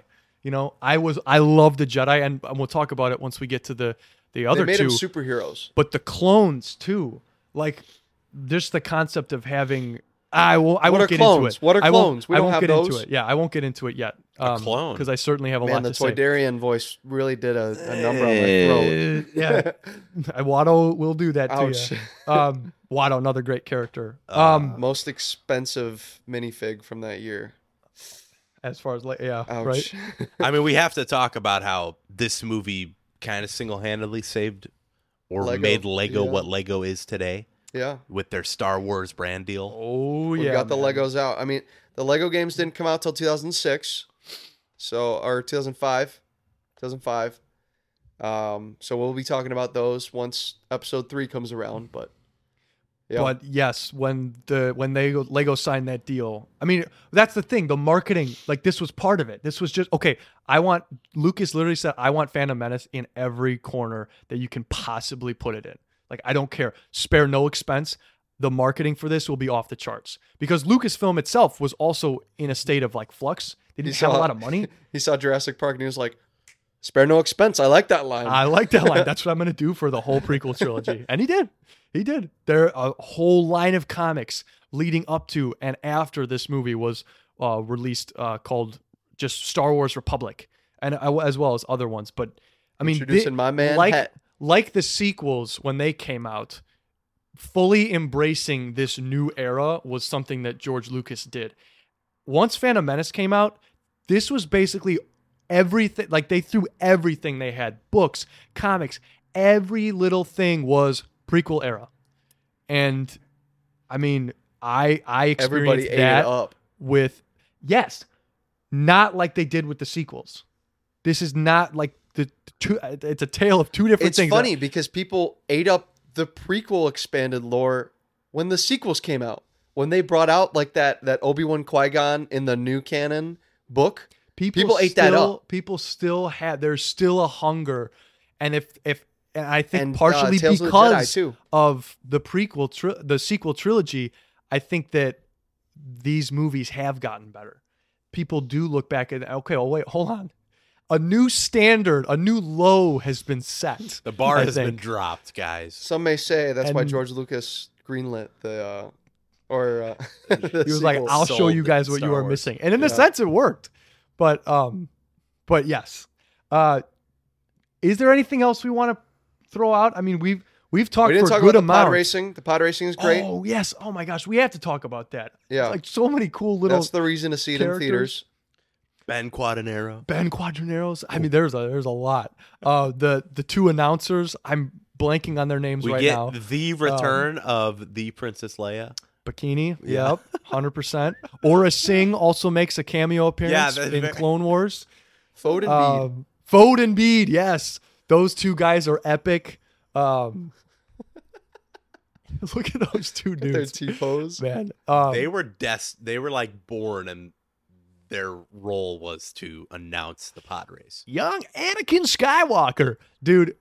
And the whole pod racing sequence is, a lot of people say that, even Sam was like, it's too long, man. She went up and went to the bathroom. The But theatrical one was shorter. The freaking, theatrical release was shorter. it's beautiful. It is so impressive, man. It's tense. How do you, oh yeah. How do you make that? And how there's no music until the third lap is Mm-hmm. crazy. Now this is podcasting. Oh man, dude. Fantastic. Ooh, It's ooh. a marvel. And I think that how this did the best lightsaber duel, I think this is one of the best space battle environments, at least. Gets way overlooked. Like, crazy Gets good. way I love the overlooked. Naboo Starfighter. The N1 Starfighter is my favorite Star Wars ship. And when they brought it back for Mandalorian, got that bad boy up there. Yeah, man. Instant pre-order Oh, for yeah. the Lego set. Mhm. Awesome. I love that. The designs, I think they made over 1,000 designs, models for this movie. Yeah. And I mean, a lot of them don't even get used, Mhm. but it really shows, man. Spaceships, everything. I mean, they had to literally create a whole new system of ships and lore. Like, to me, they really cut corners with the Cruiser. sequels, but the And I will- designs the for all the ships are funny now, especially after watching rewatching the first Dune in preparation for Dune 2. But like, there's so much thought put into the ships in Dune, where the science behind them, I mean, because they're like, we can only take like 4 people in the ship, but then there's a scene in this movie where like 30 of them run on to I think the shiny ship. It's like, okay, all right, yeah, there's Well, that's less, also a big ship. but yeah, Star yeah. Wars has never been concerned with The weight. the technicalities Right. of it. And I'm not look gonna no bog that further. down. Yeah, look no further than the space sequences. If they were really concerned, they would not have sound in space. Yep. But this is a fantasy element. That'd be so boring. Oh my gosh, it would be, yes. But Just then silent space battle. Same place the music comes from. you have to, and it is all the more epic for it. Speaking of epic, though, we got to talk about favorite characters. Favorite characters in the Phantom Menace. Okay, you can say Ben Quadranero. I'm really thinking about. I think I've narrowed it down to who I want, but yes, if you, there is a lot of people give it grief for this movie not really having a clear main character. I mean, if you want to go, I think it's Qui-Gon. But if you got to pick a favorite character, who's it going to be? Ethan. All right. I think, in this movie, he's cool. He's very underutilized. But I'm going to go Darth Maul. Wow. I think Darth Maul is my favorite character. But I was thinking you didn't like Darth Maul's inclusion because I feel like no, this is his only inclusion, and I love where Filoni takes Maul in the rest of the animated in Rebels, in Clone Wars. I love what he does with Maul in there, and you can't do that if he's not here in this movie. I think he's underutilized, but I think he has the scene that steals the show with the Duel of the Fates. Oh yeah, and he's a little too vague and isn't brought to the light enough. But when looking at this marathon, this is the only time ever I could take Darth Maul. I mean, I could take him in Solo.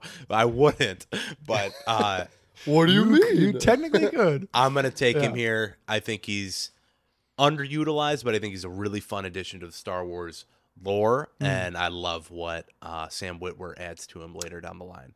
Yeah. Sam Witwer makes him a character, man. Yeah. Yes. And Dave Filoni and George Lucas. I love when obviously, Sam Witwer goes on to Star Wars Battlefront 2.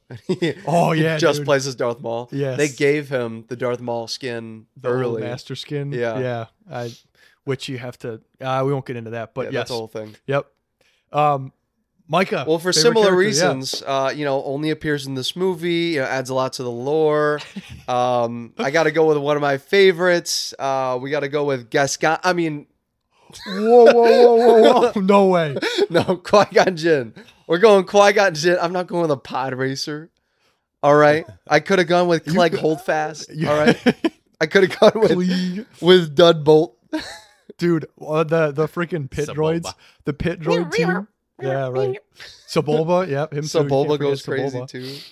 But yeah, I'm gonna go with Qui-Gon just because I love his stature in this. I love how he holds himself.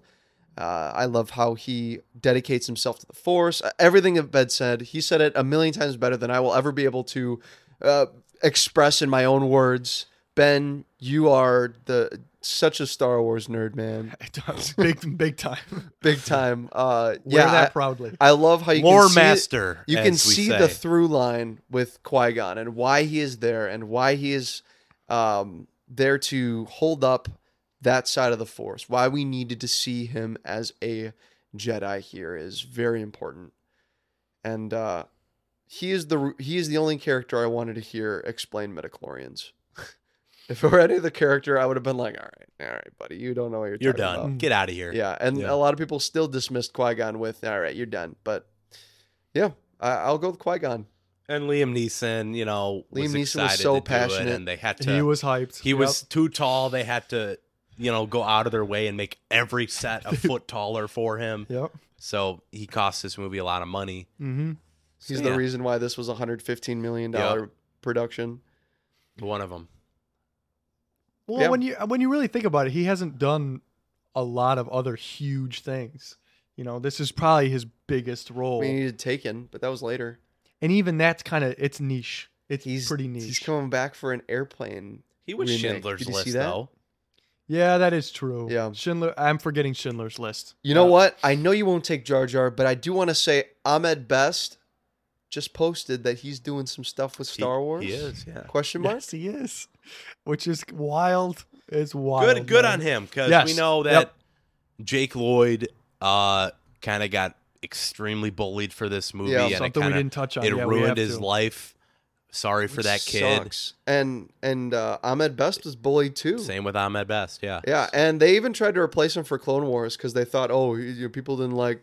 But when they included Jar Jar, I mean, you got to have Ahmed Best as the voice for Jar Jar. Come on. People were dogging on the voice for Jar Jar as the first, or was it scheduling conflicts or something? I don't know. But they brought him back for other seasons. So yes, it great. I'm actually watching through the Clone Wars right now, and I see the line. Because you've never seen it before. And, It's pretty good actually. I'm not gonna lie. I'm on season 4. I think I've narrowed it. I think I've got it, guys. I thought about Ben Quadraneros. I thought about the announcers at the pod race, Fode and Bede. But if I gotta go with one character, Are you going Watto? How could you not go with another character that's your name? Watto is good. Watto is good, but dude, no one gave me as much laughs as Newt Gunray. No way. I'm not gonna lie, man. Every line. We must disrupt all communication down there. Viceroy. Anakin kills him in Revenge, correct? I had his Lego minifig. That specific one. Yeah. Yes. So props to him. That's cool. Dude, he is insane. The war is over. The war is over. How do you... He's so... Now there are 2 of them. Like, who comes up with that? Their puppets are crazy. Insane. Too. Yeah. Yeah, and then when you see them in the final scene standing next to people like Qui-Gon, or I guess he doesn't stand next to Qui-Gon, but next to like Obi-Wan and stuff, they're massive. Yeah, they are. These dudes are like 6'5". The Neimoidian. It's a lot of their headdresses. But Newt Gunray is my pick, man. He is Rune Hako? hilarious. I also wanna- thought about Boss Nass, but he's also pretty good. But And, Rune Hako's his little advisor. Yeah. Viceroy, get this stunted slime. And I don't we want would to see be, this stunted slime. Remiss to talk about this whole movie and not mention the amazing song from Weird Al. You know, the saga begins. I love that song. That song is great. I've got it on CD in the next room. I can't watch this movie and not just think of that song. I think that song retroactively makes this movie better. Just, what's the plot of it? Let me just, this here Anakin guy. Just sing that song. He'll be Vader someday later. Now he's just a small fry. Dang. He left his home. Weird Al. Hey, Weird Al, is that you? Pumping it out, man. Sing it soon. I'm gonna be a Jedi. You know, like, come on, go listen to that This song. is good. It's like 6 minutes long. It summarizes the whole movie. Makes you cry. You know, I think it has more emotion than this movie. Weird Al's a huge Star Wars guy too, so Yeah. yeah, it's cool. But he wrote and released a song before the movie came out. So if you listen to that, you're like, wait a second. I can't believe I haven't talked about John Williams yet. His scores for the prequels. I don't know how far I want to go here. Do you have a favorite man. musical moment, Ben? Yeah, from we this got to do movie? that. Of Yeah. course, it's Duel of the Fates. Darth Maul's introduction. No, you know what? I won't go there. I won't pick that because that's the answer everyone gives. Anakin is getting his pod racer up to date and up to speed, and he gets it working. It's working. But that swell and that theme right there, it's a moment that does not get enough respect or mention at all. But that moment when he shouts, "It's working! Da-na-na, na-na," it's a good moment. That's mine. Surprised you didn't pick. Yeah. The Emperor's theme sped up. Yeah, John Williams went off with the prequel trilogy, man, and I will talk about it more, but his themes for the Duel of the Fates is epic. The droid march is... That would be mine. Droid march. At which point? Whichever point's the best, man. The moment when all the MTTs come out and they send the droids out. I just know it really stands out to me when it comes back in. Maybe it's in 2, but when it's in 3, that's when I remember it. When they go to Kashyyyk, the droid march plays. That is actually a different song. Well, though they are very similar. Are they? Have the droid march and then they have the clone march. And they are similar by design because of robotic armies, but just slightly different. But it does make future appearances in the lore. I will show you them because even I want to listen to them again. But yes, the droid march is almost as iconic as Vader's theme. They just don't get the respect that they deserve because they're epic march themes. Roger. But Vader's theme has already come out. and- The Imperial March, and how can you top that? But he goes pretty hard in this. in these prequel films. I will say. Do you have one? Are we A still musical doing favorite moment? scene Musical too? moment. Are we still doing favorite scene too? I don't think we started favorite Did we do scene favorite yet. scene? We started it, but I wanted Okay. I wanted I to was mention that John All right, Williams. then I'm gonna do Arrival at Naboo. Arrival at Naboo. When Okay. they're flying in with the ship. Oh, It's- yeah, that is good, just that's good. purely nostalgia. Yeah. Purely nostalgia, because playing the Lego games, that's the first level. That's Yeah, boy. everything. Favorite Lego level is probably the Trade Federation ship. The short negotiations. The negotiations were short. They were Yeah. short. Yeah. Yeah. Just so iconic to me. This movie has a lot of iconic moments. And I think that may have been what they were going for. They're just iconography. Do you have a favorite? Do I have a Favorite scene? Favorite scene? Wow. Great transition. When Jar Jar goes, Yes. Dude. Is that, I mean, it definitely can be. we'll say Qui-Gon's patience with the Gungans. The So- ability to speak does not make you intelligent. I speak. I speak. That scene though where they're first leaving what's the underwater place called? Gunga City. Autogunga. When they're leaving that, and then I just had forgot how long that sequence was where the fish came and then a bigger fish came and ate it, and then another fish come. He goes, I'm like, whoa, this is way too long right now. It's George Lucas. that was just them flexing the CG. he's like, let me go. This a little was what he crazy. was waiting for, because he couldn't make this movie without the CG capable to make this underwater scene. I wonder what the original trilogy would have looked like had he had access to visual effects. Yeah, I what other really CG wonder. flexes would he have done? And before we get any further, we should talk about the rumored 6-hour cut of this movie. Which, honestly, I included this in my Letterboxd review a little bit, is some of this feels rushed. Some of this feels like they're, all right, we got to hit these beats. We got to get going because we have a lot of ground to cover and we're not going to have enough time to do it. I would totally watch a 6-hour cut of this. Oh my gosh, I would watch I- that. And not just like oh yeah, Snyder cut was good. We got to, no. But do you know why? Because at that screening, because they screened a 6-hour cut. It's not rumored, it's confirmed. They have a 6-hour cut of this somewhere. We'll never see it. But the people came out of there, and I mean, who knows? George Lucas was there. Maybe they just wanted to say it. But they literally said it was mind-bogglingly good. It has me so... Yeah, but that's Oh, the legend will Of always course. live on. Yeah. Maybe I wouldn't want to watch it. That's where I'd stand. yeah, but you're Like, How give me the much- shorter Ethan. version. How much was No, cut out? like I like extended versions of stuff, but 4 hours was that's cut? That's that's too How do you much. cut 4 hours out of a movie? I don't And- need that. Come on. If it's 4 hours of trade federation and taxation, I think I'm okay. Dude, I would be all about it. I But like man, you, Micah. imagine a whole season worth of content that they have right, into a movie. like that. Well, that sucks. They've thrown that into books and novels and stuff. They so have, like, but the official, fully I know, edited, man. Ooh. ready to go, just sitting there on the Listen. hard. It's kind of like what Denis said about Dune and Blade The Runner deleted 2049. Yeah. No deleted scenes. He's cutting, lost in the cutting room floor. It will never make it to the light of day because he's killing these darlings for the good of the movie. Yep. And if that's how it's going to be, it's so sad, but that's just how it is.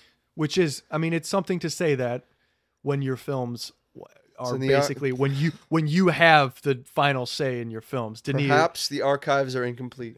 Oh man. Well, there's also, if I had to pick, there's a 4-hour cut of Revenge of the Sith that I would rather have over Phantom Menace, Oof. but 6 hours of Phantom Menace Why would not be both? so interesting. Why can't we have both? That's right. That's true. Never mind. You know what Um, cut I don't want to see a longer cut of is maybe it makes the movie better. I don't know. This is the Attack. next movie we're about to see. Dude, we'll talk about that. Yeah. Ethan, do you have a favorite scene?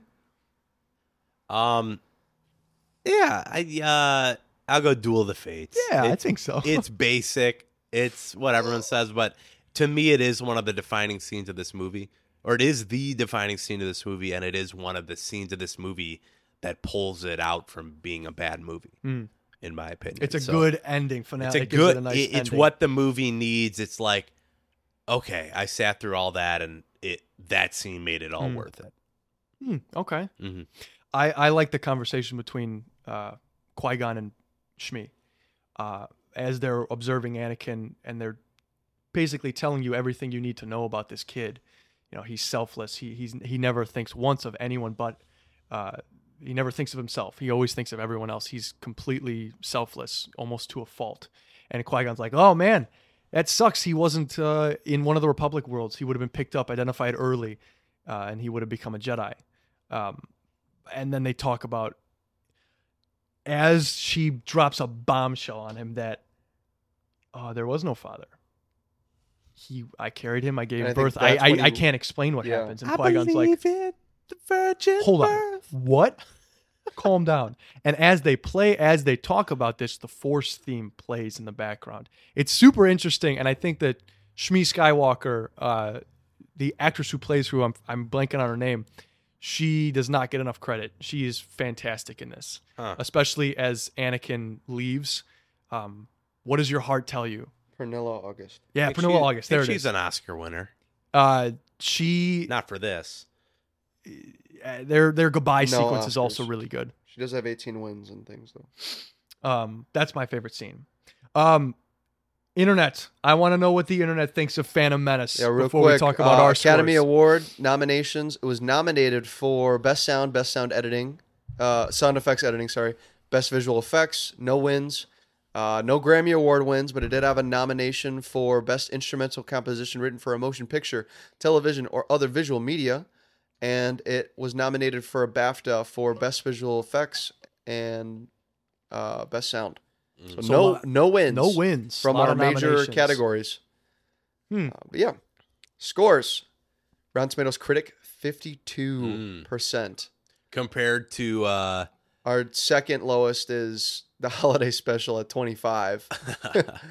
And then Ewok at 23. Battle for Endor didn't have anything. yeah. But then the OT, nothing lower than an 83. Yeah.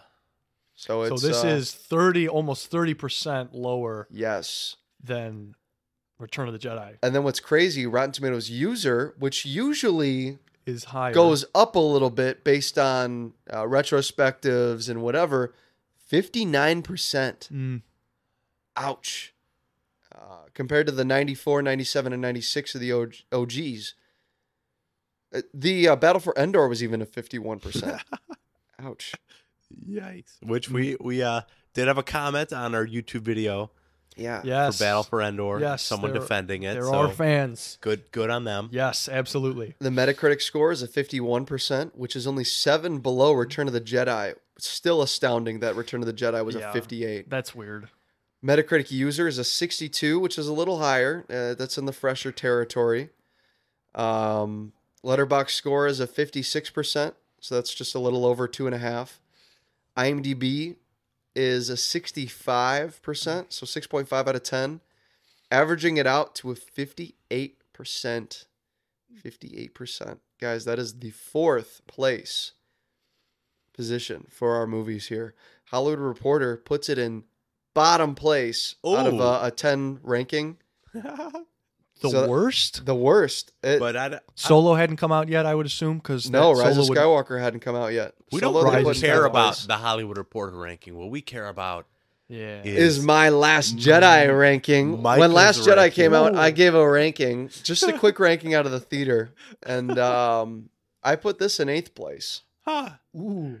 Interesting. So just under Rogue One. I had not seen Solo because it had not come out yet. and just This above is Attack of low. the Clones. This is really low. This is low. This is Near the second bottom. place.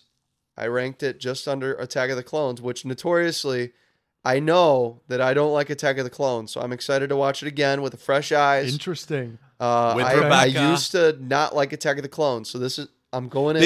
We're talking about a newly engaged Micah though, Yes. so maybe the romance Ah. side, maybe that'll pull Hey, Micah that's true. in. That's true. That is true. And you Um, famously did kill a village of Tusken Raiders also, so maybe you'll connect That's true. with that. Not just the women, but the children too. Yes. Nice. Or not just the men, but the women and children too, man. Yeah, I man. killed them all. So your opinion has drastically changed on this movie, it looks like. Or as far as, well We'll we see didn't when you're give a ranking. score yet. Maybe Ben. the other ones are just that good. That's Maybe true. they're that peak. That's Yeah. true. Because that would still put it in the correct position of what I'll be ranking Yeah, this. that's true. Yeah. We'll Oh, see. We'll see. Yeah. Okay, all right. Well, let's find out, folks. Yeah. Let's go The moment you've for been waiting for. our scores Yeah. for the Phantom We've Menace. been building to this. Ethan? All right. As you can tell throughout the podcast, I haven't been the hottest on this, but I'm also not the coldest. I think there are some really good elements to this. I don't hate Qui-Gon, despite what I said. I think he is a cooler, vaguer element to what the Jedi are, and I like seeing Jedi in their heyday. I like seeing them do whatever negotiations. Like, I love how the council just sends them. They're the reject too. Who are we gonna send to do the Trade Federation stuff? Oh, we're gonna send Qui-Gon. I like that element. I like how the Jedi are, they were painted up to be this perfect group of characters by Obi-Wan in the original, and we see now that they're a little more mucky and they're not as clean cut, and they're just a really weird group of misfits. So I like the expansion of the world, but for me, this movie took a little bit to get started.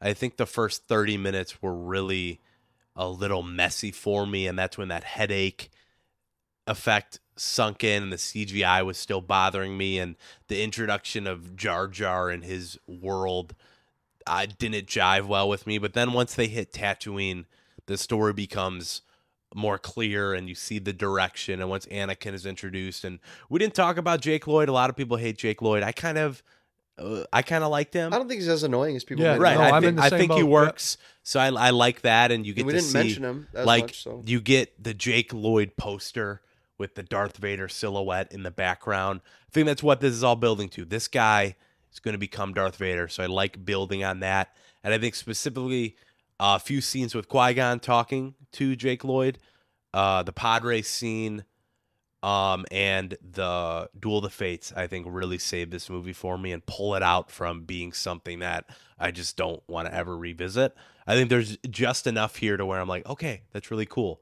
But we also got to talk about what I think is a super messy final act, because you had, George Lucas, he builds on himself, right? You had one battle in A New Hope. You had 2 in Empire. You had 3 in Return, and he's like, okay, now I have to do 4. And there's even a clip of George Lucas looking at the final edit and going, I think I overdid myself. May have gone too far. I in a may few have places. gone too far. Yeah, there we go. I may have gone far in Yeah. a few places, and I agree with that. I think you did go too far in a few places, but I don't hate this movie. I think there are really cool elements, and I like what, the animation is going to be key to this prequel trilogy, and I think what they added to this movie with Tales of the Jedi and with Clone Wars is huge, just to this whole world. There's a lot more love to be had than I would initially have, but I cannot pull myself higher than a 7 with this. That's better than I expected, This actually. A flat 7? 7. Flat 7 out of 10. Okay. Yeah, it's not a 6. I think it's much better than a 6. So a 7 is where I want to put this. Okay. I All right. like this. Don't love it, but a lot of elements pull it down for me. Okay. 7 for Ethan. Mr. Het. I love this movie. Is it a fantastic movie? Is it up in the 9s? Is it up in the high 8s? No, I don't think it's life changing. Is it groundbreaking for the future of Star Wars? What's to come couldn't have happened without this movie. And I think I just need to give it a couple respect points. I need to give it a couple just you tried your best, and some of the tries are really good. Some of the CGI just doesn't hold up. But for the time, groundbreaking still.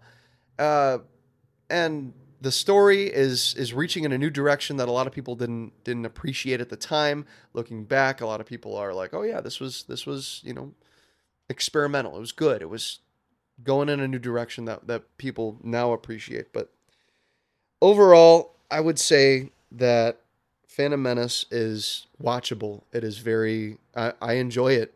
A lot of the movie, I was enjoying myself. It was great. It was pod racing, Duel of the Fates. I mean, the world building. This is the first movie where they really develop these planets that they go on to. I mean, we've got 3 planets that we actually like. go into, and we're outside for a lot of these things. We're talking about like, all right, we got the Jedi Council now, we got the Senate, we got the pod racing groups, we got all these different things, and we're developing them, and I love that. I love that we're finally diving into the nitty gritty of Star Wars.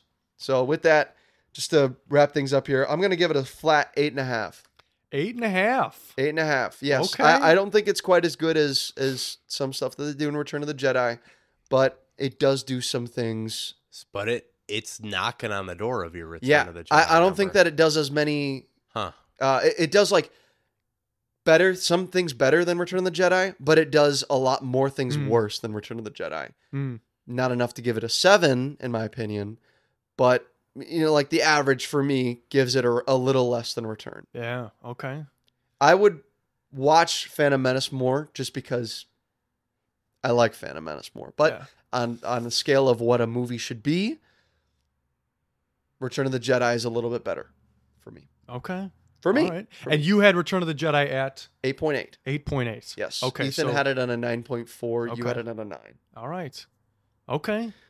So this is, for both Ethan and Micah, this is worse than Yes, this is the every original trilogy worst- film. Better than the Ewok films, guys. Yes, yeah, better than the Ewok films, but objectively, Although the worst mainline Star Wars movie, Micah gave Battle for Endor a 5.8. I'm just seeing that which again. is still not a fresh score. I'll That's keep that in still mind. absurd. Still absurd. Still not a fresh score. It's too high. It's what the internet thinks of Phantom Menace. Well- Rotten Tomatoes user 59. Yeah, Yeah. I'd say it's similar. You're good. You explained yourself well in, Yeah. in Battle for Endor. Yeah, you guys were Go wrong. check out the podcast. I gave it a 2. Fine, I'll admit to be wrong. You are. So, I also like Micah. I love Phantom Menace. There are a few things though that I will say that I don't like. There are 2 things specifically that I have problems with in this movie. One is Jar Jar, and that's a big one.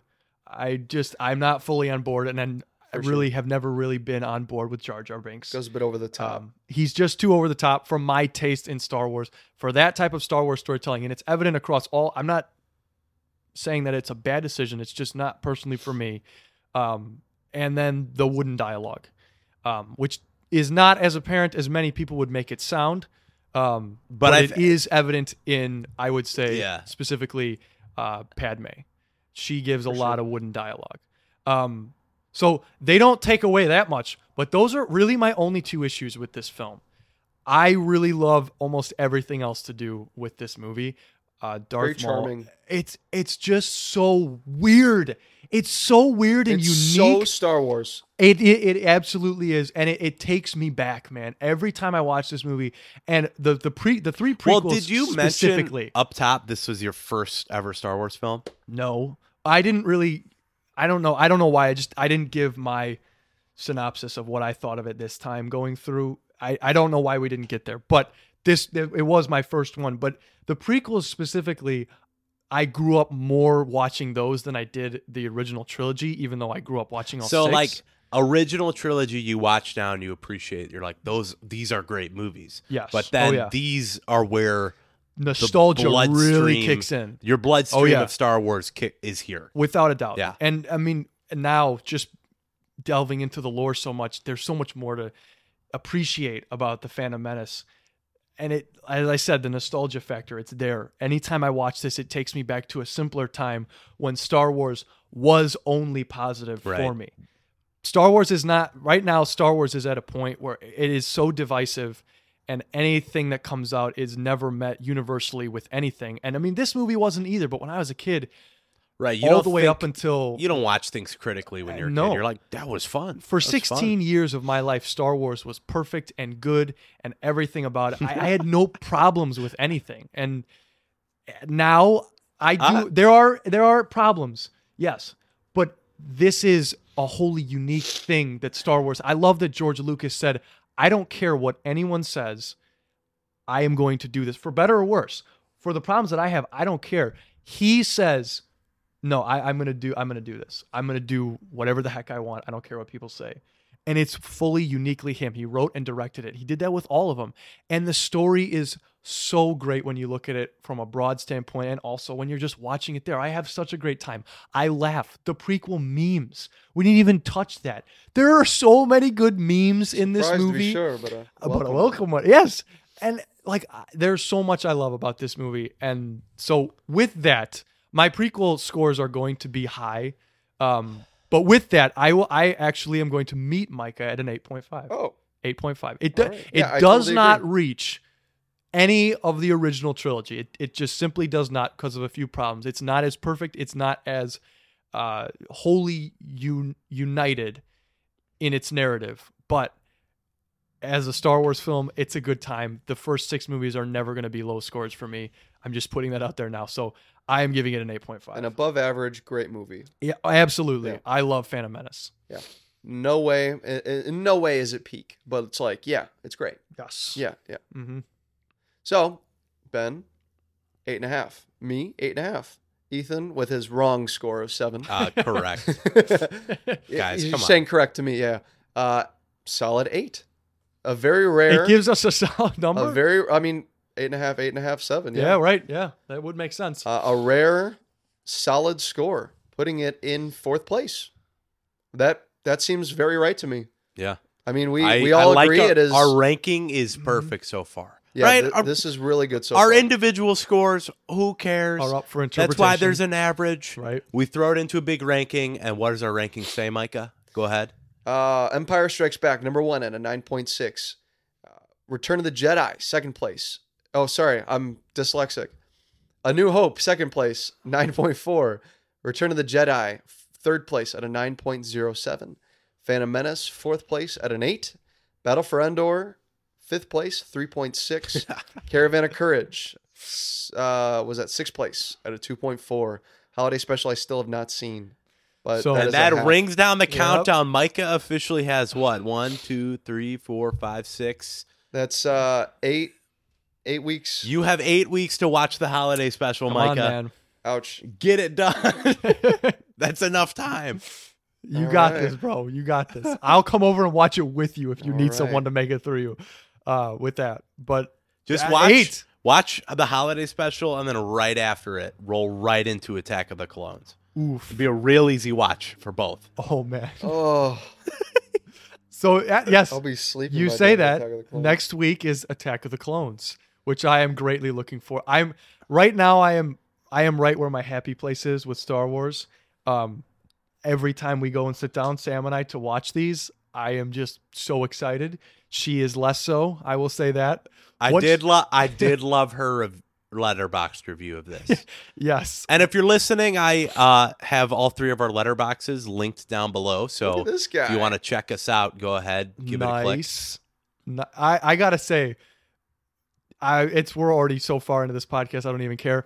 But I will say this: Letterboxd is probably my favorite app ever. The love more I am into it, the longer I have it, the more I appreciate what it is. The thing that holds it back is you can't log everything yet. Like Exactly, and that's the one thing. It'll yeah. be interesting to see when they add TV shows how Yes. they navigate that, Mhm. because I don't know. You watch a season of a show, you want to be able to, like, hey, tell your friends, yo, I'm not taking a break from watching things. I'm watching a TV show right now. Exactly. It's different. Yeah, like I'm watching Walking Dead. I'm watching Clone Wars. I'm doing a project actually with Clone Wars that I'm doing, on the side. But I'd love to be able to log each episode on Letterboxd. That would be something I would love to do. But it would just get it's good. I probably wouldn't get rate crazy. TV Yeah. shows unless it was like stellar, or just really trash. But you have to get to a point like IMDb, but make that yeah, Letterboxd. I don't know if version. I would write up a whole review on it on each episode. Episodes would be short. Yeah, Like Captain Rex carries this episode, like something like that. Like it would be short, but that is the one limitation. You're right, Ethan. But the stats, man, It's a fun app. it's so I look at the fun. stats It's like so every day. fun. Even if Yeah. if I didn't watch a movie today, I'll just be like, Yes. hey, let me look at my stats. And I just I love literally that's what I'm saying. Like this whole week, I was waiting, like when you guys saw Dune on Thursday. I was like, I kept checking it that night. I'm like, when are they gonna do it? I want to know what my boys think. Once you start customizing your stats pages though with lists, like you can make all-time rankings for yourself. We are really far into this podcast. We're basically the end. This is the closer. But this is the for people post-show. listening who are like, what are these guys talking about? Talking Dead. What are we talking about? Yes. Well, it's an app that you can literally log your journey in film. Every film you watch, and to some people it doesn't really matter at all. But I'm telling you right now, I love having that history. Oh, how many times have I seen this movie? Right. Like, I went to go back. I'm starting to go back and backlog every film that I know and I it's saw. more for like it's called Letterboxd for those wondering, but you can log your own movies, right? And that's good for your own personal memory and your own personal ranking and scores and stuff. But then also like, Ben just watched this movie. Now I know next time I see him, I can talk to him about that movie. It's really, and you it's can less. see their reviews from like years ago. So I just watched. What did I watch this week? I watched Phantom Menace. Oh yeah, I watched Phantom Menace, but I watched Minari, and that was a movie recommended to me by Ethan, and I was like, oh sick, yeah, I'll check out Ethan's review, and I read it, and I was like, oh yeah, cool. It's literally social media for film. If you care about and film is something that's like super important to all of our lives. So having this, being able to see what I watched our so friends many movies are, last month, man. February was a huge month for me too. Oh man, yeah, and it's just fun. It's cool seeing those. It really is. Yeah, and it's like it just adds a whole nother layer to movie watching, and I care less about. I don't really care about like y'all's.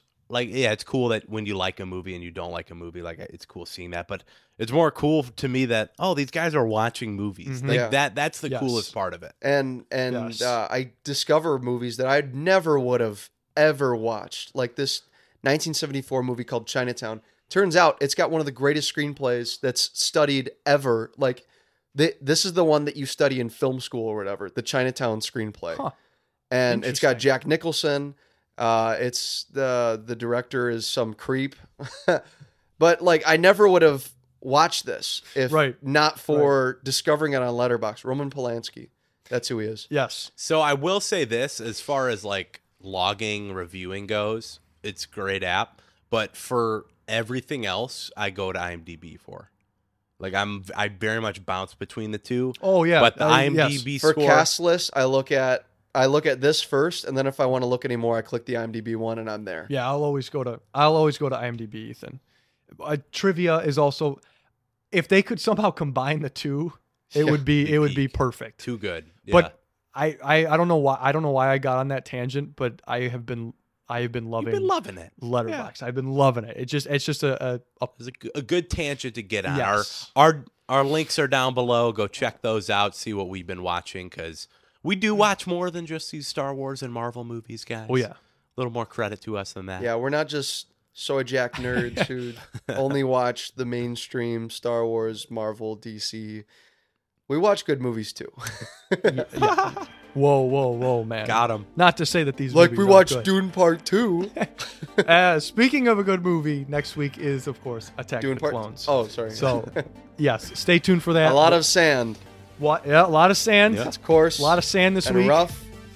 It gets everywhere. So look forward to that. I know I'm greatly looking forward to both watching, but almost more so now just reviewing, because I had a lot of fun talking about this movie, even more so than I did the first three, because it feels like there's just a lot more to say, from a controversial standpoint, from all those things. So look forward to that, and we certainly appreciate you watching this. Thank you, guys. And listening. For now, this has been Rayson. Misa, Ethan. I was going to do that. Shoot.